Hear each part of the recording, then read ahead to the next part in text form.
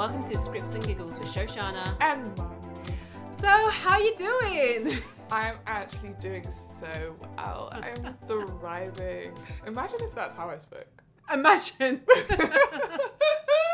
Oh, I was seeing this TikTok where this girl was like, how it is to be in the workplace, in the office. She's a black woman sitting in the office, and basically she's just overhearing people going, "Hey, how are you? I'm good, good, good, good." And then, "Sally, how are you? Good, good, good, good."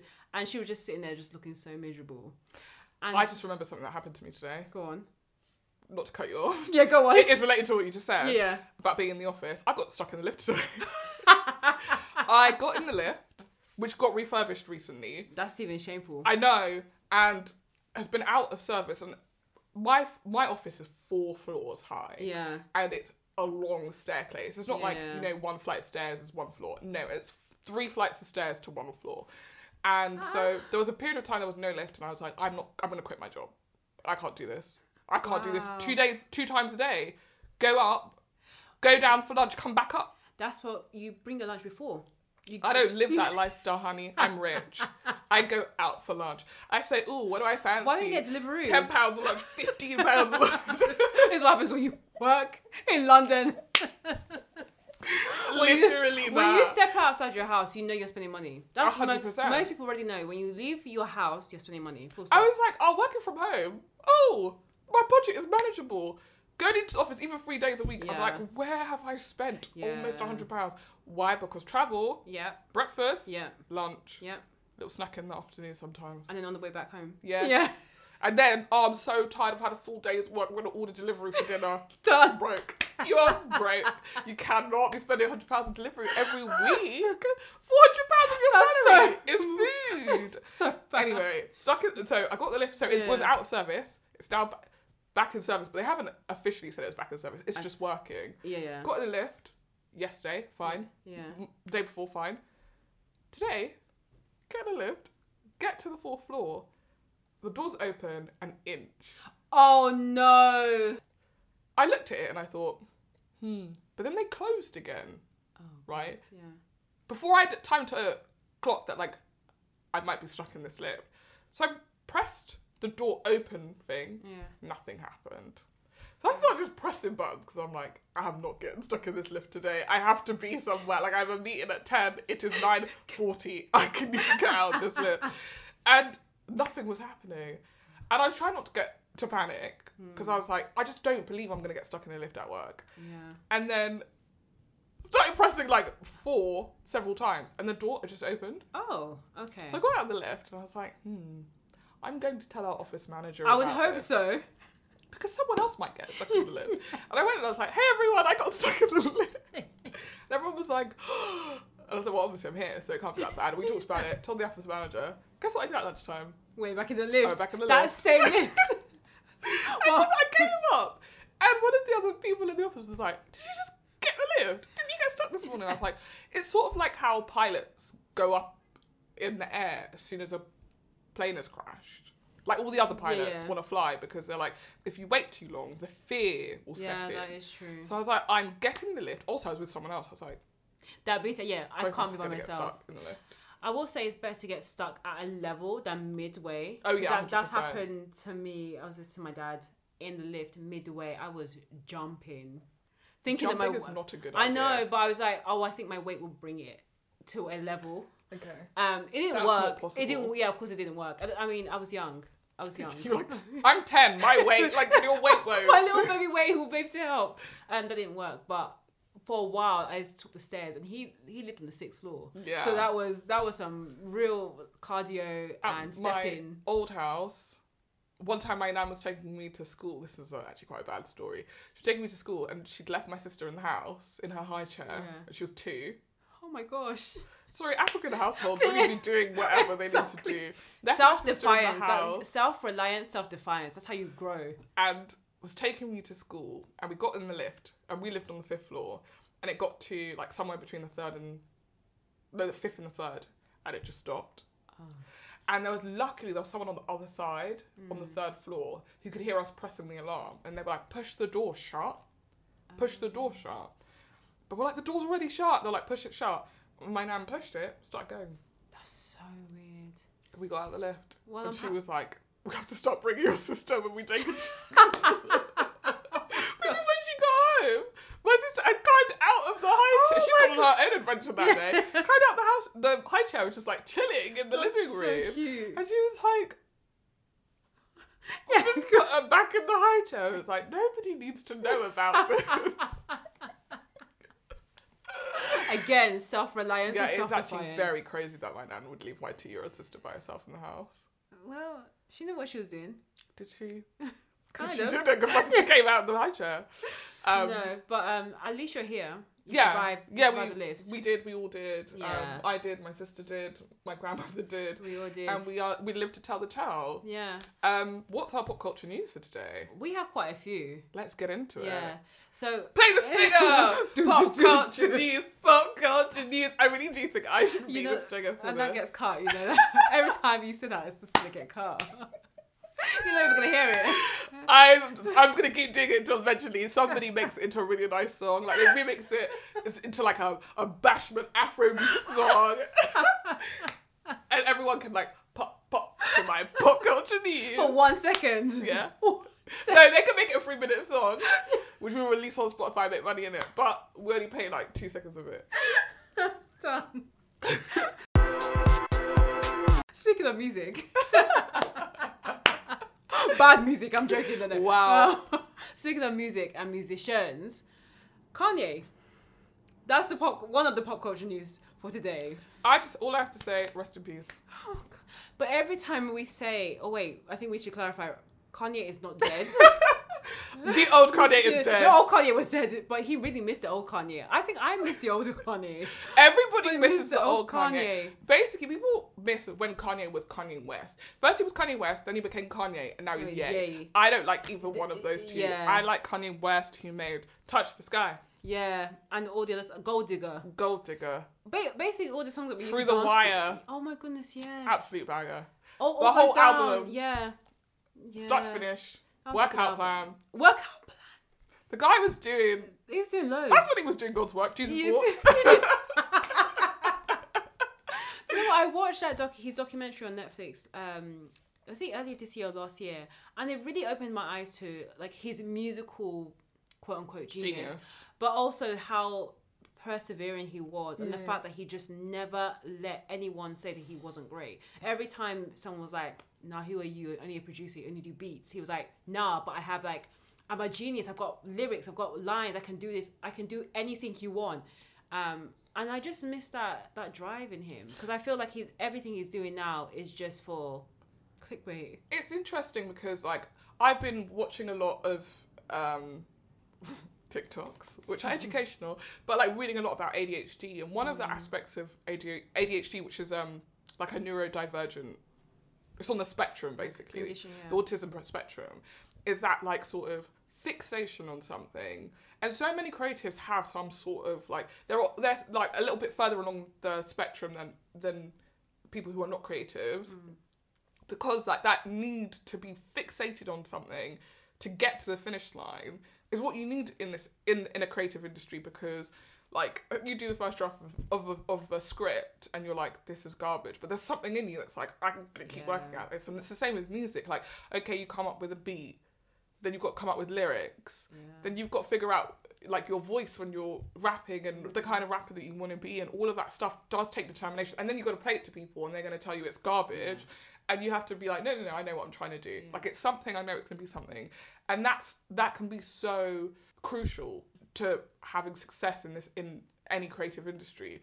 But equally, when that energy becomes fixated on something unhealthy, then it can destroy your life. And I feel like he's sort of not focused on what he should be focused on, which is his craft, either in making clothes or making music, and is fixated on just talking. Yes. He's just talking so much. And I've said this on the podcast, I've said this to friends, I don't think men should talk.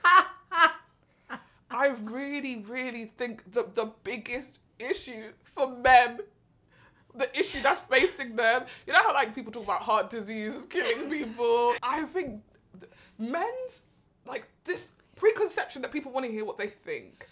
is destroying the community. I think it's when men speak without any knowledge or wisdom. That's the issue. Because you have a lot of men that are opening their mouths free willy, basically. Willy-nilly, that's the word. Free willy willy. Free willy-nilly. That's his next She's line. a rapper. Yeah. Shoshana's a rapper. That's going to be his next album. Literally. He can't do that because actually that's Will Smith's thing. No, Yeah, I don't think anyone can use the word willy. Oh, God. Yeah, sorry. He probably has trademarked it. Yeah. Yeah, he probably has. Yeah. But I can't believe we were calling him Big Willy. Not right. us, but like the world. I mean, he was loving it because it's like I know, but it's absolutely crazy. If you watch iRobot or one of that movie where I heard that was not real though. I heard that was I heard that he had to cover his arm because it was they had to tape it down. He had to tape it down, but he also when he in that scene he was like showering in the most awkward way because he would have revealed the fourth arm, the third arm. Sorry, fourth arm. Where's the third? Well, his ear. Just the one ear. Massive ear. But I think for him, he loves the sound of his own voice, of course. But I think when men do speak out of turn, speak without any knowledge, and speak in a way that they think they have knowledge without actually justifying it, that's when there's the issue. And I think that's what we're seeing with Kanye West. He's gone through a number of different interviews, ranging from the Drinks Champs podcast where he said that the George Floyd killing kneeling on his neck didn't kill him. It was the fentanyl. It was the fentanyl. So accusing George Floyd of taking drugs. He went on the Tucker Carlson's show, and I didn't watch the interview, but if you're on a platform like Tucker Carlson, you know where it pretty much went. Sending messages that was saying that like anti-Semitic. I mean, oh my gosh, yes. It is obviously, and I don't know why this is the case, right? There's something sort of weird about people being like, we're not allowed to talk about Kanye's mental health, even though we know collectively that he has bipolar. And I understand that because there are loads of people that have bipolar who don't behave in this way, and they don't want the negative stigma of being like, people are going to see how Kanye behaves and assume that that's what I do. I don't do that because I take care of my condition. I'm not just out here living my bipolar life. Yeah. And I do think that needs to be taken on board.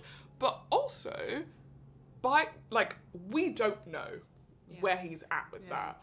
All we know is that he gets on podcasts or he gets in front of people. Or goes to a fashion show and wears a White Lives Matter shirt. And is in his right mind. We have to accept that he's in his right mind because he's not told us otherwise, right? Yeah. So, and even if he's not, you have a platform. Like, most people who go through manic episodes don't have a platform. And so the harm that they're doing is almost solely to themselves and the people that they care about. He is a person who has a platform. And so regardless of whether he's in the episode or not, whatever he spouts has repercussions. And so to find out that George Floyd's family is suing him, he could turn around and be like, guys, I was in a manic episode, blah, blah, blah. But realistically, it shouldn't matter because there should be checks and balances in place that if someone is in the midst of a manic episode, they're taken care of. Yeah. He is in a position, potentially since his mum passed away, where there aren't people that take care of him or care about his genuine well-being. And obviously, when him and Kim parted ways, she said in one of her posts, which again, to just think that you have to post about a divorce, but that the issue was that he wasn't taking care of himself, and it became very difficult for her to take care of him, and also to have that kind of energy and presence in her home around her children. Plus 4 kids, that potentially she was another person who cared about him, but we never know the ins and outs of those things, and ultimately, honestly, mental health is an incredibly difficult thing, something that a lot of people have experienced. I personally have experienced, but you have to take responsibility for yourself, and the things that you do are your responsibility. And even people who have been in the midst of a manic episode or any sort of mental health crisis don't then look back and think that, oh, what I did was excusable. Yeah. It's never excusable. Yeah. But you can say, I wasn't in my right mind when I did that. Yeah. But you still also have to take responsibility for it. And I feel like at the moment, he's actually saying, "Oh, I'm not in a manic episode. This is just me." And that's at the that point, denial. you have to hold him accountable then, because that's what he's saying. I fully know what I'm doing, spreading anti-Semitic messages, diluting Black Lives Matter, potentially trying to court controversy so that he can get more attention to a brand that he's being sued for. Yeah. It just feels really dangerous, and I worry about him. But then more than anything, I worry about all the people that consume his message and his media, and what that does to us collectively when we see a genius, quote unquote. I say that in quotes, but honestly, someone who's iconic and someone who has a really big influence, basically lose their shit online. Yeah, and also, how far does the line go, and how are we to accept this type of behavior? Because offline we were talking about Kanye and saying, like, there's been so many occasions where we assumed that Kanye would have been cancelled. You know, when he first said that George Bush was a racist, people thought he would be cancelled, but maybe especially from a white American community perspective. When he said that slavery was a myth, or slavery wasn't real. Mindset. Yeah, it was a mindset. Or the Taylor Swift incident, you know, even when he went into, like, deeper into religion and Sunday service, people thought he'd be cancelled for that. There's so many things that Kanye has done. That video where he killed Pete Davidson and buried him. Oh my goodness, yeah. So there's so many things where he has done things that will not be acceptable in normal society. And when I say normal, just in everyday society, if someone was demonstrating that kind of behaviour, they'd probably be in jail. But because of him and his influence in the world, and his fan base as well, who are willing to spend £500 on a pair of Yeezys, he will continuously be heralded for being, like, the voice of a generation. Sorry, that I did not mean to go. Not a voice of a generation, but but someone who's willing to push boundaries and to be anti-norm or anti-society, basically. Anti-establishment? That's the word. I think, my thoughts on this are, we're not done with whatever this, like, this hasn't reached its natural end yet, which is scary. Yeah. That's what scares me. And we haven't. I feel like Kanye is the first, like, very high profile Black artist who we basically watch undo all the goodwill that the community, I'm speaking solely as a Black person who consumed his art, that we had for him. Obviously, in our generation, I would say Michael Jackson is another example, but in our generation, On the flip side, right, there are white people that consume his content that love all of this shit right now, and I think that's the dangerous thing, is that, like, you pick an audience to play to, and I think for a long time Kanye's gone, I don't really give two hecks about the Black community. I just really, like, the people, like, the wearing the MAGA hat and getting behind Trump. Loads of people were like, we have to draw a line somewhere. And they're right, we do have to draw a line somewhere. And, like, you're right, similarly with Michael Jackson, whatever you feel about that situation, you've got to draw a line somewhere sometimes. And for me, Kanye as a figure, I don't back. Yeah. I still really enjoy his art to a point. Yeah. There's a point in that sort of that art's journey where I sort of had to hop off because I was like, I don't know where the music's going. Yeah, and it's not for me anymore. But the thing that genuinely scared me was hearing that he'd started a school. Of what? It's called the Donda Academy, and that people actually go there. Well, I was talking to a friend who said that people don't actually go there. Yeah. But I saw a video of, like, the Donda Academy morning service or whatever, and it's like a bunch of kids, like, singing some of his quote-unquote gospel music. And I just thought, I don't know who you blame in that situation. The parents who are dumb enough to send their kid to a school made by a man who's not in any way affiliated with education, or the person who started the school. And on that one, I'm in two minds, because guy always wakes up in the morning and says, I'm starting school. It only has legs if people back it. And people apparently backed it. Yeah. So I feel bad for those kids. I think it's one of those things, if he positioned it like, I want to do something in honour of his mum, who I think was in education. I think she was an academic. So it's in honour of her, then I would understand. But honour her properly and do it properly. Yeah, exactly. And it's not a bunch of kids, by the way, in the video, it's just a bunch of kids in black t-shirts and massive black t-shirts and black jeans. They're basically dressed like Kanye.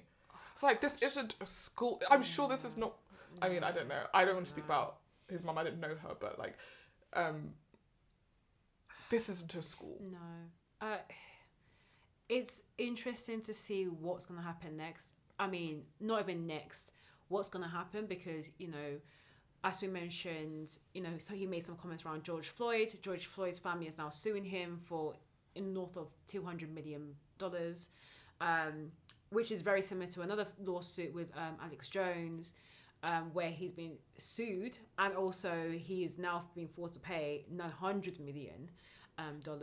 So maybe the money will quench the power of this brand or of how his behavior is, because something is fueling it. One, the people around him, the yes people, and the money. Because this guy's a billionaire, so he's like, well, I can do what I want. You see the you see that the Elon Musk of the world, those are the ones that are like, I can do what I want because I can do what I want. I can buy anything that I want. You know, I can buy people's opinions. Like Kanye's buying like another like left right wing publication. So I think something needs to happen. Sorry, I realised I said parlay in the very French way. I think people pronounce it parlor. Oh, I thought it was parlay. I know, but we're linguists. Yeah, so we are French at school. Parlay. Some of us did it for GCSE. Yeah, I didn't do it for A-level. Some people did it for A-level, not us, but some people. Some of it did. And yeah, I think it's actually called parlor. Americans are calling it parlor. Okay, but either way, he shouldn't be speaking. No speakers should be taking No place. speakers should be done. Literally no speakers should be taking place. But I do think we're going to have to keep an eye on this story, unfortunately, and just hope and pray that the people around him do help him. Yeah. And be really honest with him. And if it's going by the documentary that came out with Netflix, it was very clear that people that wanted to help him just got shunned and had to step away. And his inner circle completely changed over the course of his career, especially triggered by when his mum passed. So we're just gonna have to wait and see, and we'll probably cover this in another pop culture news. But I think it's time for us to move on. Oh, I have one more thing to say. Just sorry. At work, someone mentioned OJ, and I remember this quote, and I think I'll always remember this quote and it's a quote from OJ where he said, "I'm not black, I'm OJ." Yeah. And I think about that all the time, and the way that very nice line in Jay-Z's song. Yeah, the way that Hollywood and power in America starts to, when you're a person of colour, starts to convince you that you've surpassed the prejudices that come with being a person of colour. And I think that the problem with that is then you're actually setting yourself up for an even mightier fall. And like right now, maybe some of these right-wing white people are propping him up, but at some point they're going to lose interest. And even the fact that Trump came out and was like, I think he's been a bit wild at the moment. Did he say that? Yeah. Oh, wow. I mean, it's you're coming up for a fall, and it's going to be a super hard fall. Yeah. And I don't know. You have to remember in this life to align yourself with people that support you as you are, and not people that are supporting you because you're saying stuff that fits their agenda right now. That's my last thing on it. But yeah, we'll keep our eyes on this, and I'm sure we'll probably talk about this in another episode. But now we're going to move on to our second pop culture news. Married at First Sight, UK. The series has wrapped, honey. It has. And we did say we'll come back with an update on where the couples are. We're going to go back to our predictions. Yeah, let's start with our predictions. Let's look at where the couples are based on our predictions. Because our predictions were really, really accurate. I was surprised. I mean, when we did it, we didn't have the most faith in the series at the time. No, I don't think they did either. No. But I think it was a very interesting ride for a series. It was enjoyable, but also a bit sad as well. So, what were our predictions? So we'll start with Shanita and Jordan. We said they will be together unequivocally. We were so sure, so certain. That was the biggest surprise of the finale. But equally, it shouldn't have been a surprise, because what he brought up started really from when he said, I don't want to live with a woman I'm not in love with. Yeah. That was the red flag. And naturally, Shanita was like, oh, I didn't like that. I want to pull away. And he was like, don't worry. I really care about you. We can work towards this. And that he shouldn't have done. No. Because I think he knew at that point that he didn't love her, and potentially he knew that he wasn't going to fall in love with her. Or at least he knew between the time where they had that bust up and the time where they had to do their vows again, the vow renewal, how are you going to fall in love with her in that short period of time? So really, he shouldn't have renewed those vows. No. But I've never seen two people more upset on both ends. Like, the way that he was talking on the couch, was like, he's really struggling with the decision that he's made. He does not feel good about it. You know, there's not a part of him that's like, yeah, I was trying to string her along. I just wanted to like sleep with her, and like, I don't get that intention at all. And equally for Shanita, like, it must have felt like, you know, sort of being hit by a car to be like, we're on this journey, we're on our way, we're gonna make it, and then all of a sudden he's done. Yeah. I feel like in the edit of the show, they kind of hid the whole idea that he had commitment issues. Yes. Or they didn't make it as explicit as some of the other couples where you could see like they had trust issues like George. So for me, that was a shock. Like it probably was for Shanita as well, that he didn't see the long term with her. He only just saw her for that moment in time, or just really for the experiment, which I think is a disservice to her, but also to the experts as well, as to why that wasn't addressed throughout the process more.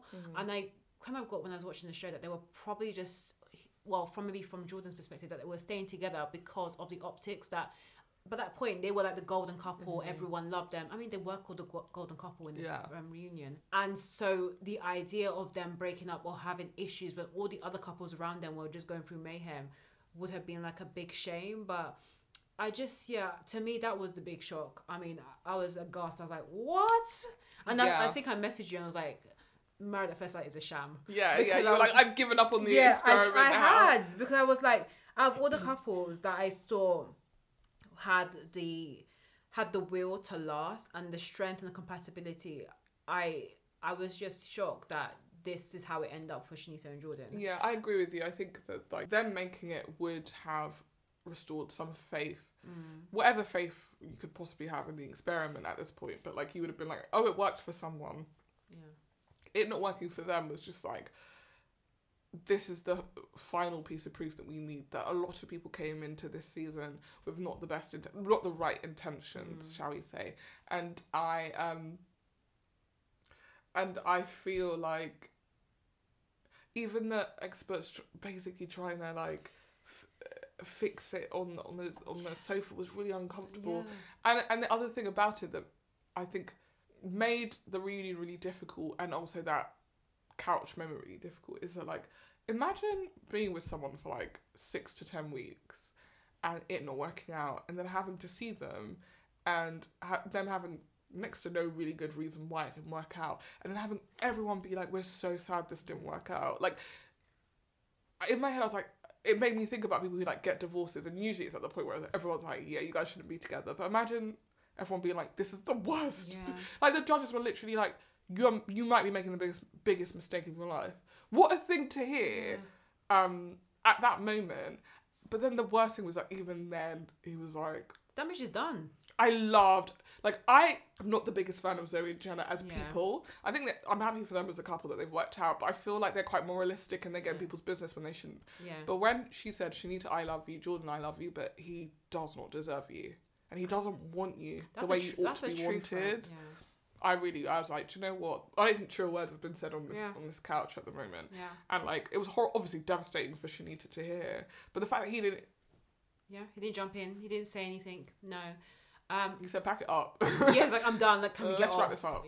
The other thing I was going to say is, one thing that I found a bit concerning was how Jordan came off a bit possessive at the... that was pathetic. Yeah, not at the dinner party, where Shanita, of course, has come in single, sitting there talking to the ladies. Duka's like, this is my time to shoot my shot. He was like, hey girl, you're thicker than a Snickers. And he's only like that. Sort of, you know, stumble in the middle. Yeah, exactly, that little vibe. He's not the smoothest. No, he's never has been. But the fact that he was like, you know what, you're single, I'm single, why not? And Shanita was always on his list. And then Jordan saw what's happening and was like, oh, let me just come and sit here and chat to you. And You know, that plus But you also don't want me. Exactly. That, but also, like, Shanita saying, oh, well, Jordan, like, when I text him, he messages me back, like, straight away, and he's always there, and he always talks to me. When he finds his next bae, you're gonna really feel it. You will feel it seriously, and that was where I didn't particularly like it, because I felt like he was like stringing her along, because he knew that Shanita was all in. She's a better woman than me. I will say that, because from where we're done, I'd be civil with you, but the idea that you're gonna be like, let's sit together for what? No, we have nothing to talk about. No. So I've got nothing to talk about, and if I want to kiss Duka at this table, what can you do? Nothing. What can you do? No. So I would advise Shanita, now the show's ended, everyone knows what's happened, to really create that demarcation with Jordan. Go and live your life. Let him live his life, because you don't want to be like, oh, we're still friends, we're still buddy, and then when he says he has a girlfriend and the girlfriend's not comfortable with you being around, that's gonna be a deeper breakup than you actually breaking up now. So, and going back to what you said initially when we started talking about MAFS, and you were saying like the people that hook up on the show or early on the show, it sort of spells doom for the couple. There are some of these couples that will be able to be friends on the basis that they haven't hooked up. That's true. Where you guys have had a sexual relationship, based on the promise of like this forever romantic relationship, I do not think, and I think specifically to this experiment, I do not think you can be friends. No. Soul tie, baby. Soul tie. Whether or not, like, I don't know if I necessarily believe that in real life. Like, I think it's possible for you to, like, have hooked up with someone and been like, we are not a good fit for each other. But where it wasn't a mutual decision, no. I could do it. You're right. She'll be absolutely burnt when he's proposing to the next girl. Oh, Jesus. And the thing, he's one of those guys who is like, where he's like, I can't commit to you. And then we'll date some other girl for 2 months and propose to her. Marry her, got her pregnant in a year. You're sitting there like, am I a dickhead? And the answer is yes. No, Shanita, you can do so much. You could do so much better. I also feel like Duka's ready. Yeah, Duka is ready. And maybe speaking of Duka, should we just go straight to Whitney and Duka? Whitney do come back, Gemma. Yeah, you have to talk to us before. Yeah, we do. So we predicted Whitney and Duka would be no. Yeah. I think I predicted at the time we were recording, I said we'll be done by the end of that week. Yeah. You said that you would I believed in true love. And I was like, this is not love. No, you're right. I said, and I said this as well, that this is my own toxic trait. I really loved the story of like enemies to lovers, and I thought, as a story producer on this show, I would have found a way to edit that into the two of them are madly in love. Obviously, you can't do it where the content's not there. No. And the more appealing story was her cheating on him. Yeah. So they went with that. Yeah, and also it got to the point where. We'll talk about it when we talk about Matt and Gemma, where I didn't see Whitney moving to Matt as much of a cheating scandal than it was Matt and Gemma, because Whitney has been saying for weeks that she was done. Duka was staying there for extra publicity and TV. That's exactly what happened with Married at First Sight Australia. That I can't remember the names, but for people that have watched it, there was this particular couple where the woman had met someone else on the show, one of the other husbands, and between the two of them, they had arranged to stay on the show longer by saying that they wanted to stay, whereas they were terrorizing their partners, and their partners were saying, I want to leave. The day when everything got open about their affair it was so sad, and that blow was big. Because you saw that how broken the other husband was. And I felt like that was what they were trying to recreate in this series. They went because that was like maybe the first time that had ever happened on the show. And it was honestly such a moment as a viewer that they were like, great, so maybe this is what we do with our Married at First Sight series. Every season we'll have someone who just starts dating someone else. But again, it just dilutes the integrity of the show. It doesn't work more than once. Yeah, and as you can see, it hasn't worked in any case, because Whitney and Duke are not together. And neither are Whitney and Matt. And neither are Gemma and Matt. Yeah. So, well, I don't know how you feel about this, but like, I got the impression about the Whitney and Matt thing that there was still, more so than any of the other couples, there was still love there on both sides. Like, say what you will about Shanita and Jordan, I genuinely do not think he wanted to be bad to her, but I did not get the impression that he was in love with her. He was like, I'm still sexually attracted to her, blah, blah, blah, whatever. You don't want to be with her.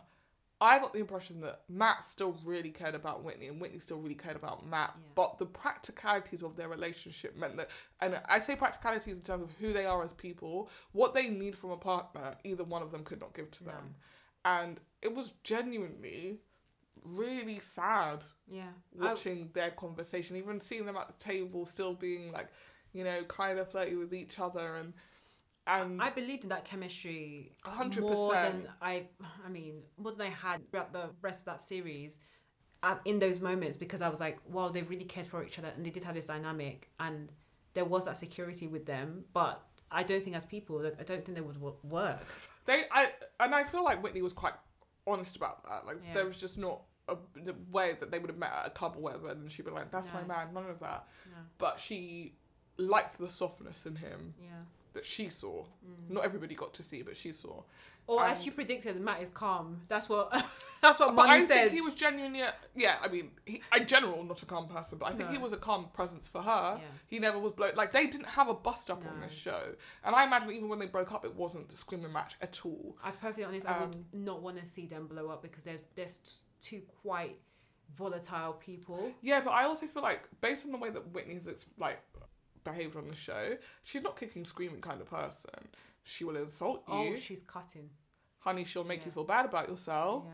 But the raised voice, and I feel like that was specifically his issue, was when a person would raise their voice at him, and I feel I'm in two minds about that, because if you're screaming at me, there's no way I'm not going to raise my voice either. But equally, as a man that looks like him and is his size, he has to be able to contain himself, because he has to know that the optics of him screaming at a woman, regardless of whether that woman is screaming at him, does not play well. Exactly. You need to be like Jay-Z in the elevator with get Solange your ass and kicked. Beyonce. Yeah, you have to be. You have to get worked.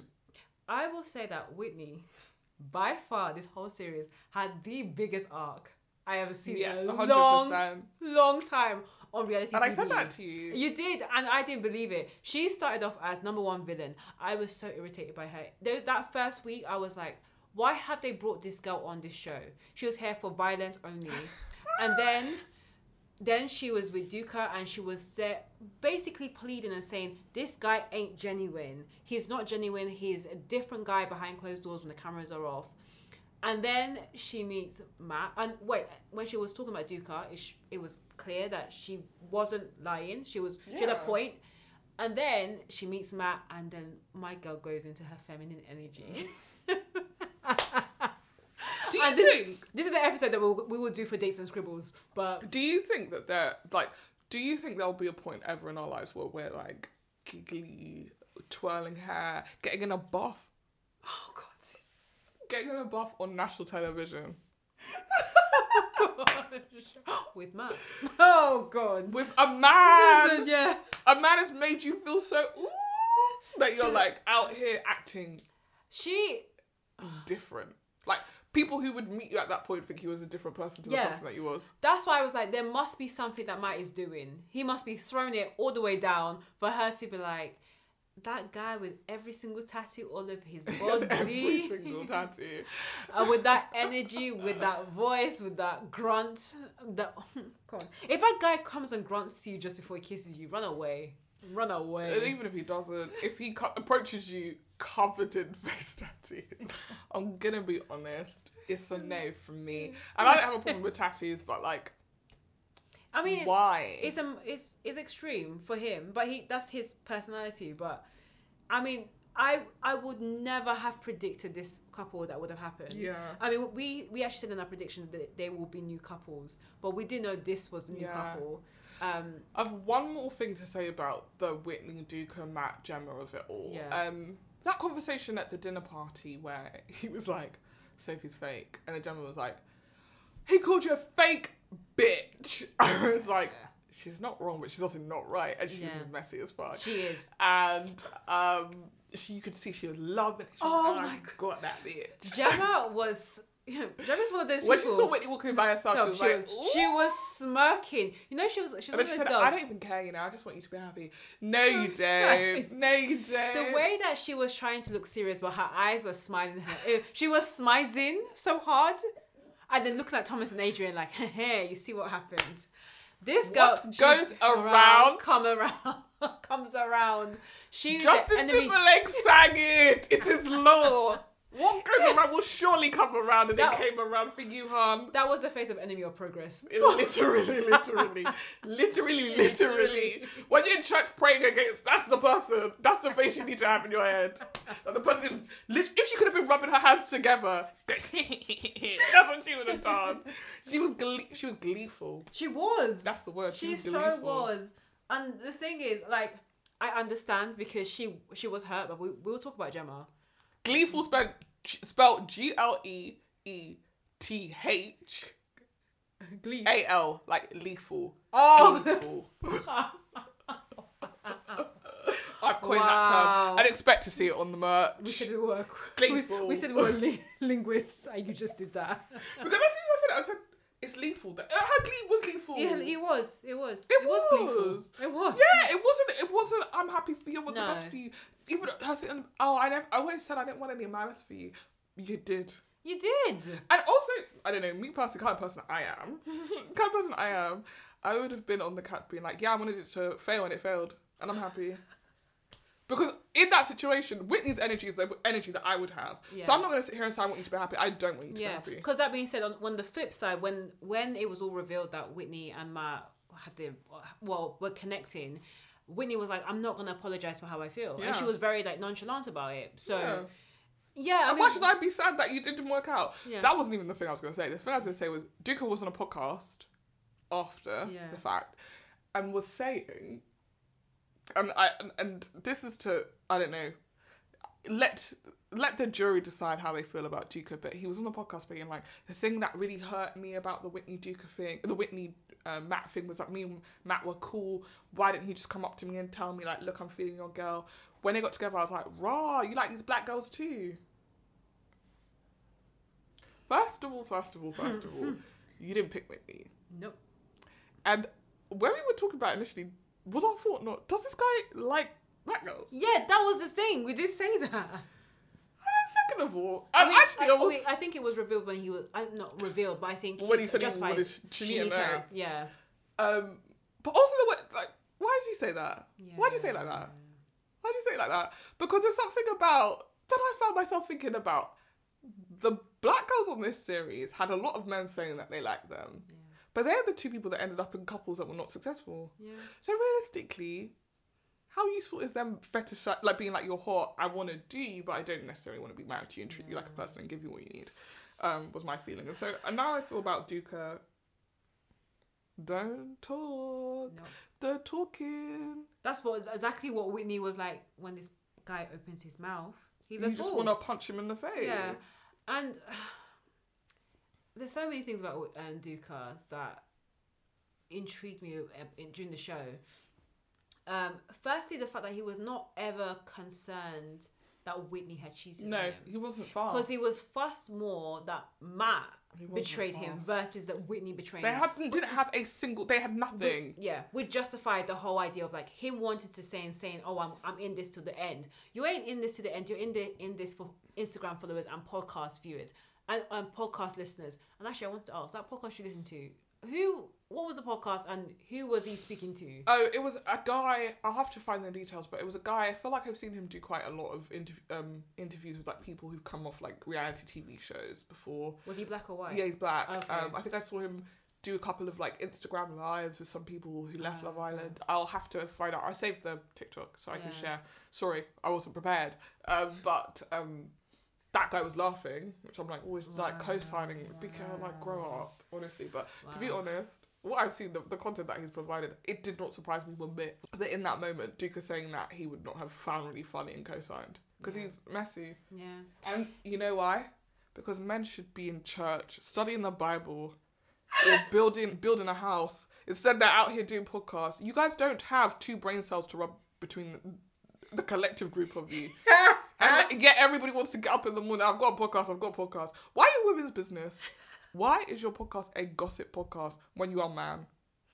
I don't believe in gender norms, but this is one thing I will go to my grave talking about. It has to stop. No, I would prefer, if you're going to do a podcast about a show like Married at First Sight, I would prefer for you to talk about mental health or the more like human side of it. Like there's a podcast that I do listen to and I think he's a great podcaster called Stephen Bartlett, The Diary of a CEO, who ironically had one of the experts on, the Paul Bronson, the black guy. Yeah, who I actually think is the one that is an actor, if any of them are actors. Oh yeah. I think it's him. But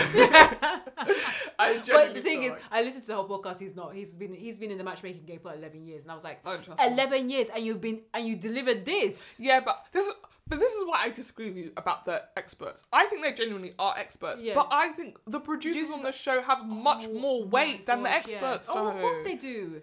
They present their matches to the producers, I'm sure, and then the producers go this one and this one, but not that one and this one and this one, and mix it up, and that's what they get. Yeah, I 100% agree, because really and truly, I think you could have used the same cast but just matched them in completely different ways. And then because technically, I mean, perfectly honest, I do have another question, and we are now deviating, but Whitney and Matt, if they were the original couple, do you think that Whitney would have done the exact same thing? Yes, I agree. And then do you know what? Now she's getting in a relationship with Duca.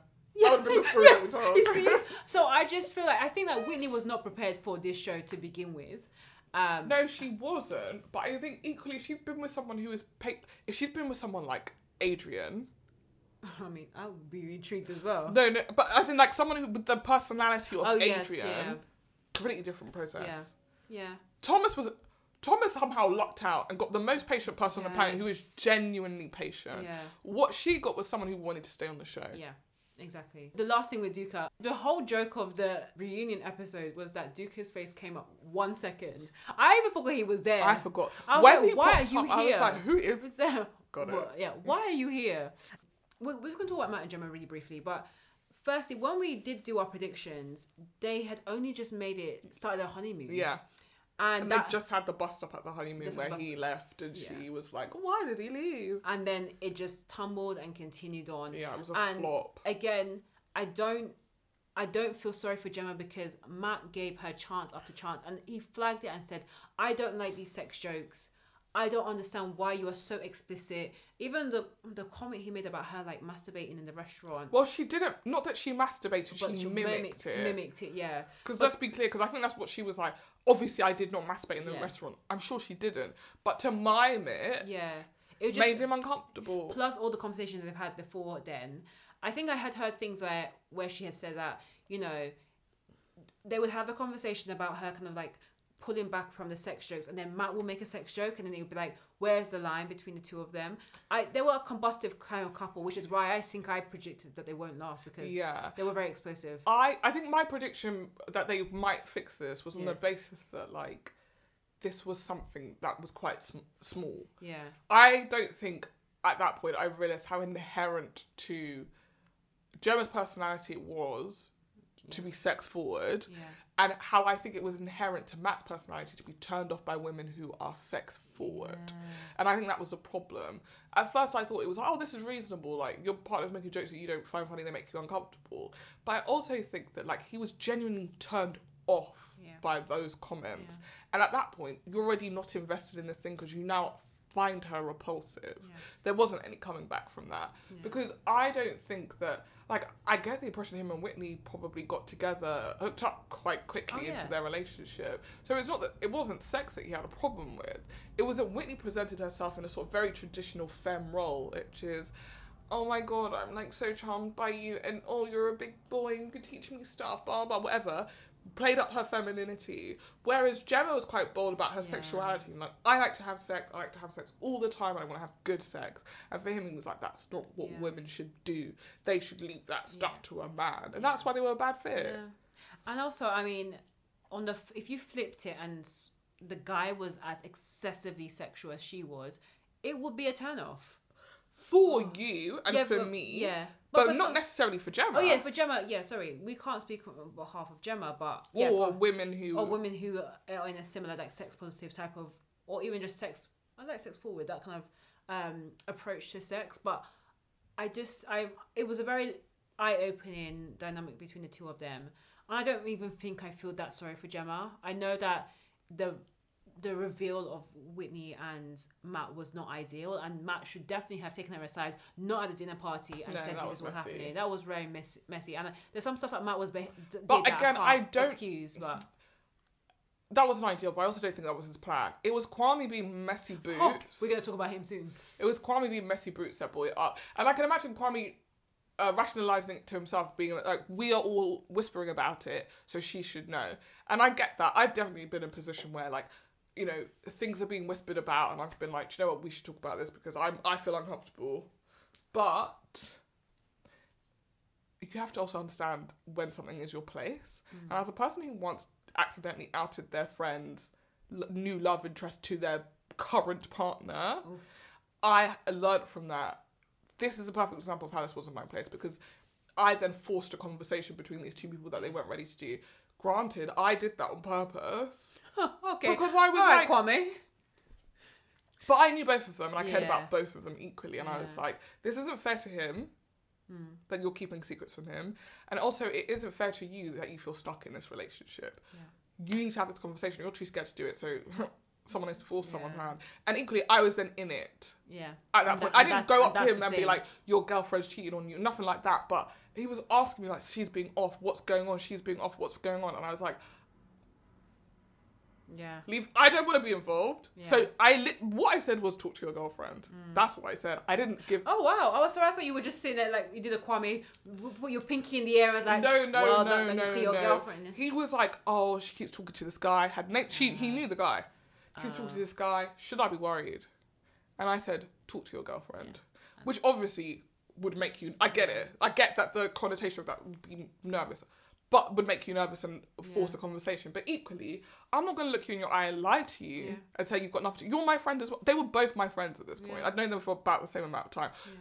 Granted, one of them I was much closer to than the other, but like, I just didn't want the end result to be, you look me in my eye, you lied to me that whole time. Yeah. If your girlfriend's lying to you, that's between you and your girlfriend. Yeah. I'm not gonna. Don't bring me into it. Yeah. She didn't ask me to either. It's not like she's like, please, life. If she said that to me, I would be like, I'm not doing that. But that is a very specific situation where you are doing what you think is right for a friend. I do not think Kwame thought of himself as Gemma's friend so much as he was like, I'm gonna be messy. Yeah. Oh, of course. Because the fact that he repeated it twice. Because the first time he said it, no one heard. Yes. Then he said and everyone could have moved on from their exactly. lives. But my guy was like, before I even sip this tea, let me just spill the tea. So we'll get to Kwame. He thought he was the main character. Oh goodness me. So yeah, I mean, it's a shame that the relationship between Matt and Whitney didn't last, because that could have been like a good story that could have come out of it. But I wish him all the best, and I feel like Matt, I know he's going through issues, so again, wish him all the best. Yeah. And Whitney as well. I feel like my girl. She became, as I said before. We're gonna get Whitney on the podcast. Yeah. Oh my goodness. I feel like that. the arc. She had the arc that really showed her growth. Yeah. And if anything that she could take out of this process was that she knew and learned more about herself in this process, and the person that she hopefully will fall in love with more is herself versus any other character, Guy, Duca, whoever, because she was only like, I was gonna say, no, she's not the only saving grace, but I think she's the light out at the end of a very bad, dark tunnel of this show. Yes. And my last thing on this is why I said this is the show I'd go on. Because Whitney. Because I feel like for Whitney, she genuinely learned things about herself. Yeah. It opened her up. It made her, put her in a better position to find love. Yeah. And that's what I liked about it. And that's what I thought, when the show is at its best, that's what it should have done for every single one of these characters. But if it was doing that, a lot of these couples would have been done early. Early doors. Yeah, of course. All right, moving on to another couple who basically should have done early doors is Thomas and Adrian. We predicted that it wouldn't last, so we were right. Here's my thing about Thomas and Adrian. Yeah. The thing that ended up being the nail in the coffin was something that they never mentioned before. Yeah. And then it just suddenly came up at the end. It was the most important thing in the world, which was that they had not been intimate. We thought they did. Yes. In the recording we did. I genuinely thought they had been. Same. And so when he was like, we've not even kissed, I was like, but didn't we watch you guys kiss? Yeah. And weren't you like kissing each other? Intimate, yeah. It was very, very wild to me. And obviously they were not a good fit. No. in other aspects. I wonder if the sex thing was what they just used as an excuse to be like, we're not a good fit. But ultimately, they were not a good fit. I think it's hilarious that it ended up being Thomas that was the one who said, let's part ways, we're not a good fit. And that Adrian, just for some reason, would not leave this thing alone. Even though, like, the person who was suffering the most to me was Adrian. Yeah. Do you think that Adrian wanted to, like, finish the experiment and then be intimate after the show? Because the whole idea of, like, you don't want people to know you're having sex type of thing. Do you think it? No, okay. No, I think it was... I don't know if we talked about this on the podcast or we talked about this personally, like, offline, but I do not think he was attracted to Thomas. They never were. They mentioned on the show. But equally, I don't know how I would be attracted to someone who made me nervous all the time. Yeah.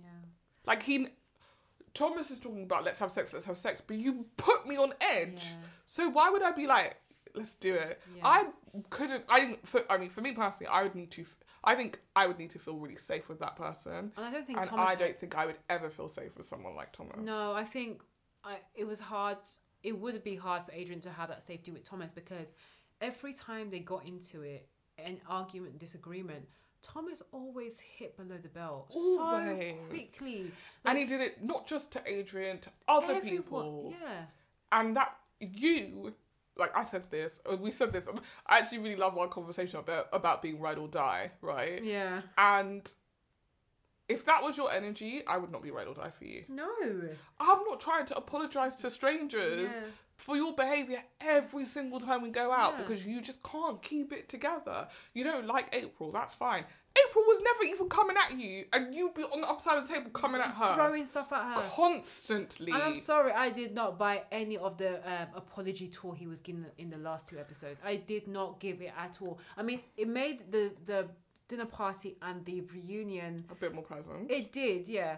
But I just couldn't buy any of that nonsense because he would be the first one to stab you in the back. I'm telling you. I believed it solely on the basis that I think the longer he was away from home, the more that side of him was exaggerated. And so being able to go home, because they would have gone home for a couple of weeks and come back to the show, he was probably like, ooh, embarrassing. Yeah. Like, I don't care about this stuff, so why was I getting so hot and bothered over it? Yeah. Whereas when you're in it and you're isolated, this is a guy who talks to his parents every single day. Yeah. Suddenly can't talk to them, can't talk to any of his friends, only has to talk to Adrian, who he doesn't like, comes into the dinner parties and people are saying that he's talking shit about them. He is on high alert. Yeah. And he is at the end of his tether. And I think we saw that when they did the homestays, and that was when suddenly all of his insecurities and issues with Adrian really came to light. Because at some point, Adrian became his sort of comfort blanket, his guiding light, and it was like me and you against the world. And then back in the real world, he was like, I don't like you. What am I doing? Yeah, I mean, you kind of got that on the last date where I think Adrian took him to a racing track and he was just like, why am I here? It's just cold. I don't care about racing. I mean, and from Adrian's perspective, it was very romantic. It's like, this is our first day. It was the first time we had fun. And it was like, no. No, I know. I mean? Just like, no. The boat had passed a long time ago, and that date also wasn't good. Because it's not the time when they had their first big argument. Yeah. Thomas did give some great one-liners. Oh, Thomas. Liar! Captain Curtains about Adrian. G.I. joke. Sophie's gonna give the Beauty Queen a run for her money. She's the most beautiful girl I've ever seen.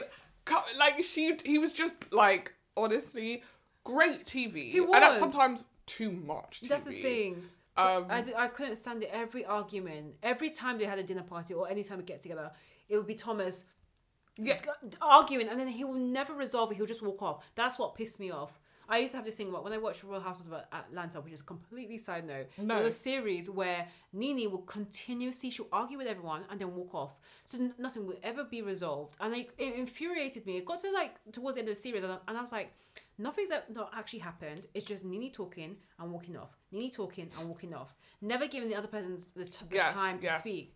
Which is the exact same thing with Thomas. Yeah. He never let anyone speak. I mean, he definitely went to school of housewives. Oh yeah. Oh, 100%. You know. I mean, the outfits. Get your moment, girl. The outfits. But I mean, I think that his need for sex increased massively with the sexualizations of all his outfits in the end. Yeah, and I think also that was an interesting point. I feel like the Thomas that came in and the Thomas that came out, on their journey of their queerness, is more secure in their queerness towards the end. I feel like he probably, and I imagine that also added to his stress, right? Is that he felt like maybe he was presenting as a certain type of gay man for the show, which is this like, I want a house and 2.5 kids and blah, blah, blah. And so the outfits that he wore to the reunion, and like even seeing him that time, like there was one dinner party where he came in Keisha's boots. Yeah, basically. You know, she'd given him the boots. Oh. And so he came in the boots, and it was like, you know, you could see how much happy he was. And, like, actually his identity and his queerness is probably something that's a lot less gender specific. And the contrast between him in the reunion and him throughout the show is night and day. Yeah. And I wonder if that was another part of it. It was like, I just don't feel like I'm being myself here. And I absolutely get it. As a queer couple on a predominantly straight show, we can't be ourselves. We probably feel like, I think this is the same as Zoe and Jenna, let's present this very together, very aspirational couple, because if we don't, people watching this will be like, gay people have shit relationships, this is why homophobia is good, blah, blah, blah. I don't think that's fair, and to them, at all. But I'm happy that he's living his best life. 100% his best life. And I mean, I think they both are now. I think Adrian seems a lot freer as well. But did we know anything? Did we still know anything about Adrian? No, we never will. It was a waste, but yeah. I do have one other point about Thomas. And I know that, you know, he gave his apology tour. And I know, you know, people forgive him. I do have to flag this one thing that I didn't particularly like. Flag it. The way that he will constantly drag the women, particularly Whitney, particularly April. Yeah. Calling them bitches, calling them fake. Yeah. Even when they weren't interacting with him. No. That girls' night. That was the worst. It was really unpleasant. Yeah. And I just have this coming for Sophie because she's like one... In a conversation where everyone's commenting on everyone's relationships, she did just what everyone was doing, and he was like, well, you've been here for 5 minutes, so fucking talk to me, you dumb bitch. Yeah. Whoa, I know. And I mean, the idea of a man calling a woman the B word. Yeah. It cuts in a different way than a woman calling another woman the B word. You know, so it's just... And I don't know if did we talk about this last time, the idea of sometimes queer men thinking that because they're queer, that equates as they're women, or they can get a women's business. I don't know if we talked about, maybe it's on a voice note. Offline. No, 100% probably, but like there is a very specific phenomena that ties into what the Thomas of it all. And there's actually a bit in Housewives where this happens, and I remember being like, it's very weird. Yeah. Where queer men treat themselves as if they're one of the girls. Yeah. And do not factor in the fact that they are cis men, right? And so they will get in women's business, and when the girls are hurling insults at each other, will be like, I can also hurl insults at each other. But don't understand the optics of a man calling a woman a bitch, a fake bitch, standing up and screaming that, by the way. Not when two of us are having a perfectly civil conversation. I don't know if you can be civil if you're insulting each other, but like standing up and yelling over conversation. So yelling over me when I'm trying to explain myself, to be like, you're fake, you're a liar, you're a bitch, is not dissimilar from a man who is not gay doing the same thing. Yeah, that's the thing. It's not dissimilar. It's the same. And I think that's where that grating feeling felt when I was watching those scenes and seeing those arguments where, okay, you don't like April and Whitney. Okay, you don't like some of the things that have happened. But the fact that he kept on cutting at them, and again, you know, when he was arguing with Adrian and they were arguing and he would be hit below the belt.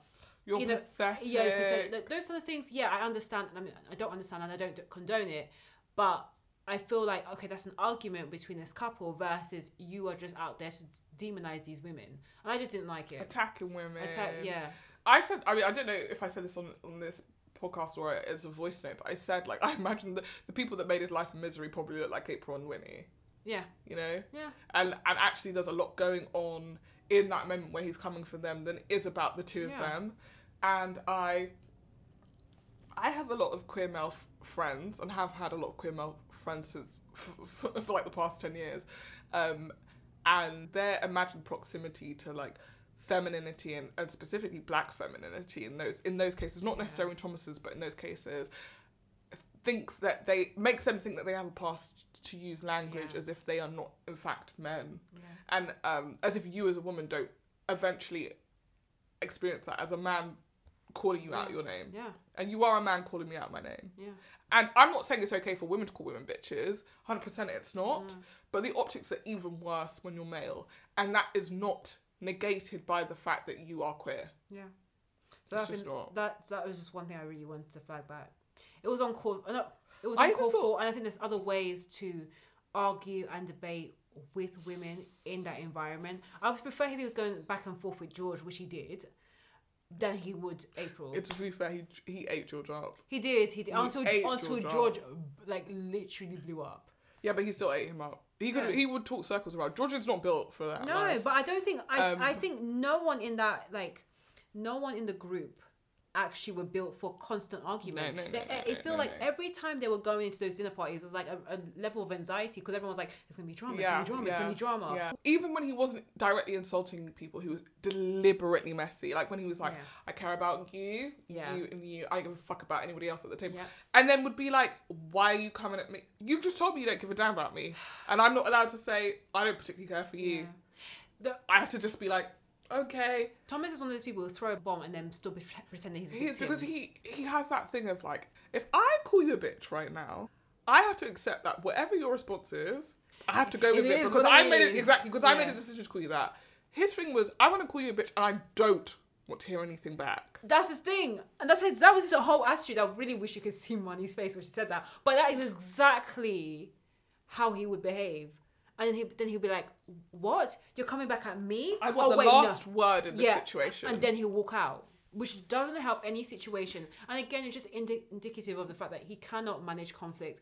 And he's not ready for marriage. You have to be a very strong type of person to be called out of your name and not respond and not react, right?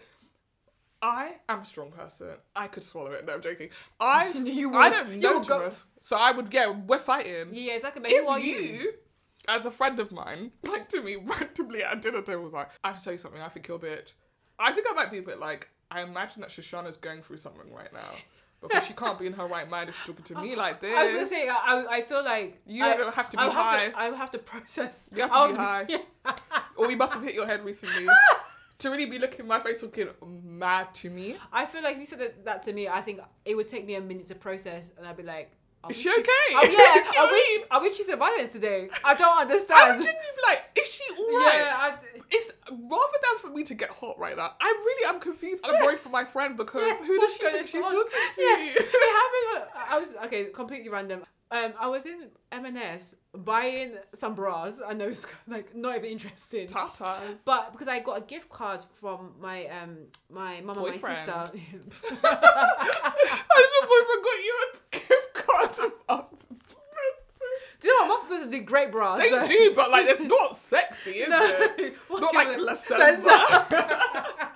La Parla, something like, ooh, fancy's like, I got you a gift card to Marks, but buy yourself some nice knickers. No, Marks and Sparks. Knock yourself out. Get yourself some bread and some knickers. I'm saying knickers, by the way. Yeah, knickers, yeah. But with this gift card, it was placed in this really beautiful gold tin, which I think was like a Christmas edition. But the thing with this tin, I couldn't open the tin itself because I had like fake nails on. And so I had some difficulty opening it. So I went to the cashier and I was speaking to this woman and I got to the cashier. I was like, hi there, these are my items. I'm so sorry, I can't open this tin, which has this gift card, which has the voucher number for me to pay for it. And she was like, oh, that's a shame. And then I looked at her. No, she said, oh, that's a shame. I can't help you with that. And she just looks at me and I was like, I was so taken aback because you're in an establishment like M&S in like central London. You can help me. Yeah. And I was like, what? And then I said, for real? I just said, give me the items and walked off. Yeah. I was so shocked. I'm not paying for this. No, exactly. I was like, I'm so shocked that I came in thinking. Did you go to another cashier? Yeah, I went downstairs. I literally went downstairs and the woman was That's like, what I would have done. And then she was like, oh, and then I complained. I was like, this woman upstairs, go and report her because she's so rude. Put her in the bin. Yeah, exactly. She should be in the bin. And then the woman was like, oh, you don't even need to open the tin. The voucher number was displayed in the bag. But I didn't see it. That's what your fault. It's not my fault. She could have said So if she was like, oh, I can't open it. Yeah. But by the way, the voucher's on the back. And the woman was like, oh, don't worry. This tin has been a problem for everyone because it's so intricate. People can't actually open it. It's so cute as a gift and a voucher, but you can't actually use it. It's not practical. That's why this little glass thing is there. Anyway, the reason I said that is because of the shock. Mm-hmm. Like, if someone did call me out my name and I wasn't expecting it, it does take me a couple minutes to process, like, is this what we're doing? Especially in the environment. Whereas Thomas is someone who would just, like, be chucking stuff at you and be like... To be fair, after the second, third week of this, you must be coming in prepared. Yeah. Oh, you have the to. The minute he opens his mouth, I'll be like, Thomas, watch yourself. And that's where George blew up. Thomas, watch yourself. Because the first time you did it, I let it slide. The second time you did it, I let it slide. You do it today, I'm dashing this drink in your face.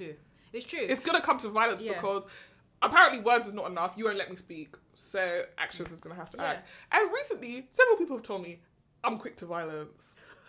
Me. I'm quick to find. They're like, your mind goes cheat. I was talking to my old boss, and he was like, this commissioner's treating me like a husband who's cheating on his wife, and I'm at home waiting for him to come back, and I know that he's out with other people, but he keeps telling me he's not. And I was like, I won't have anyone cheat on my girls. Let's go smash his windows in. And he's like, what I like about you, Marnie, is that you're really quick to violence.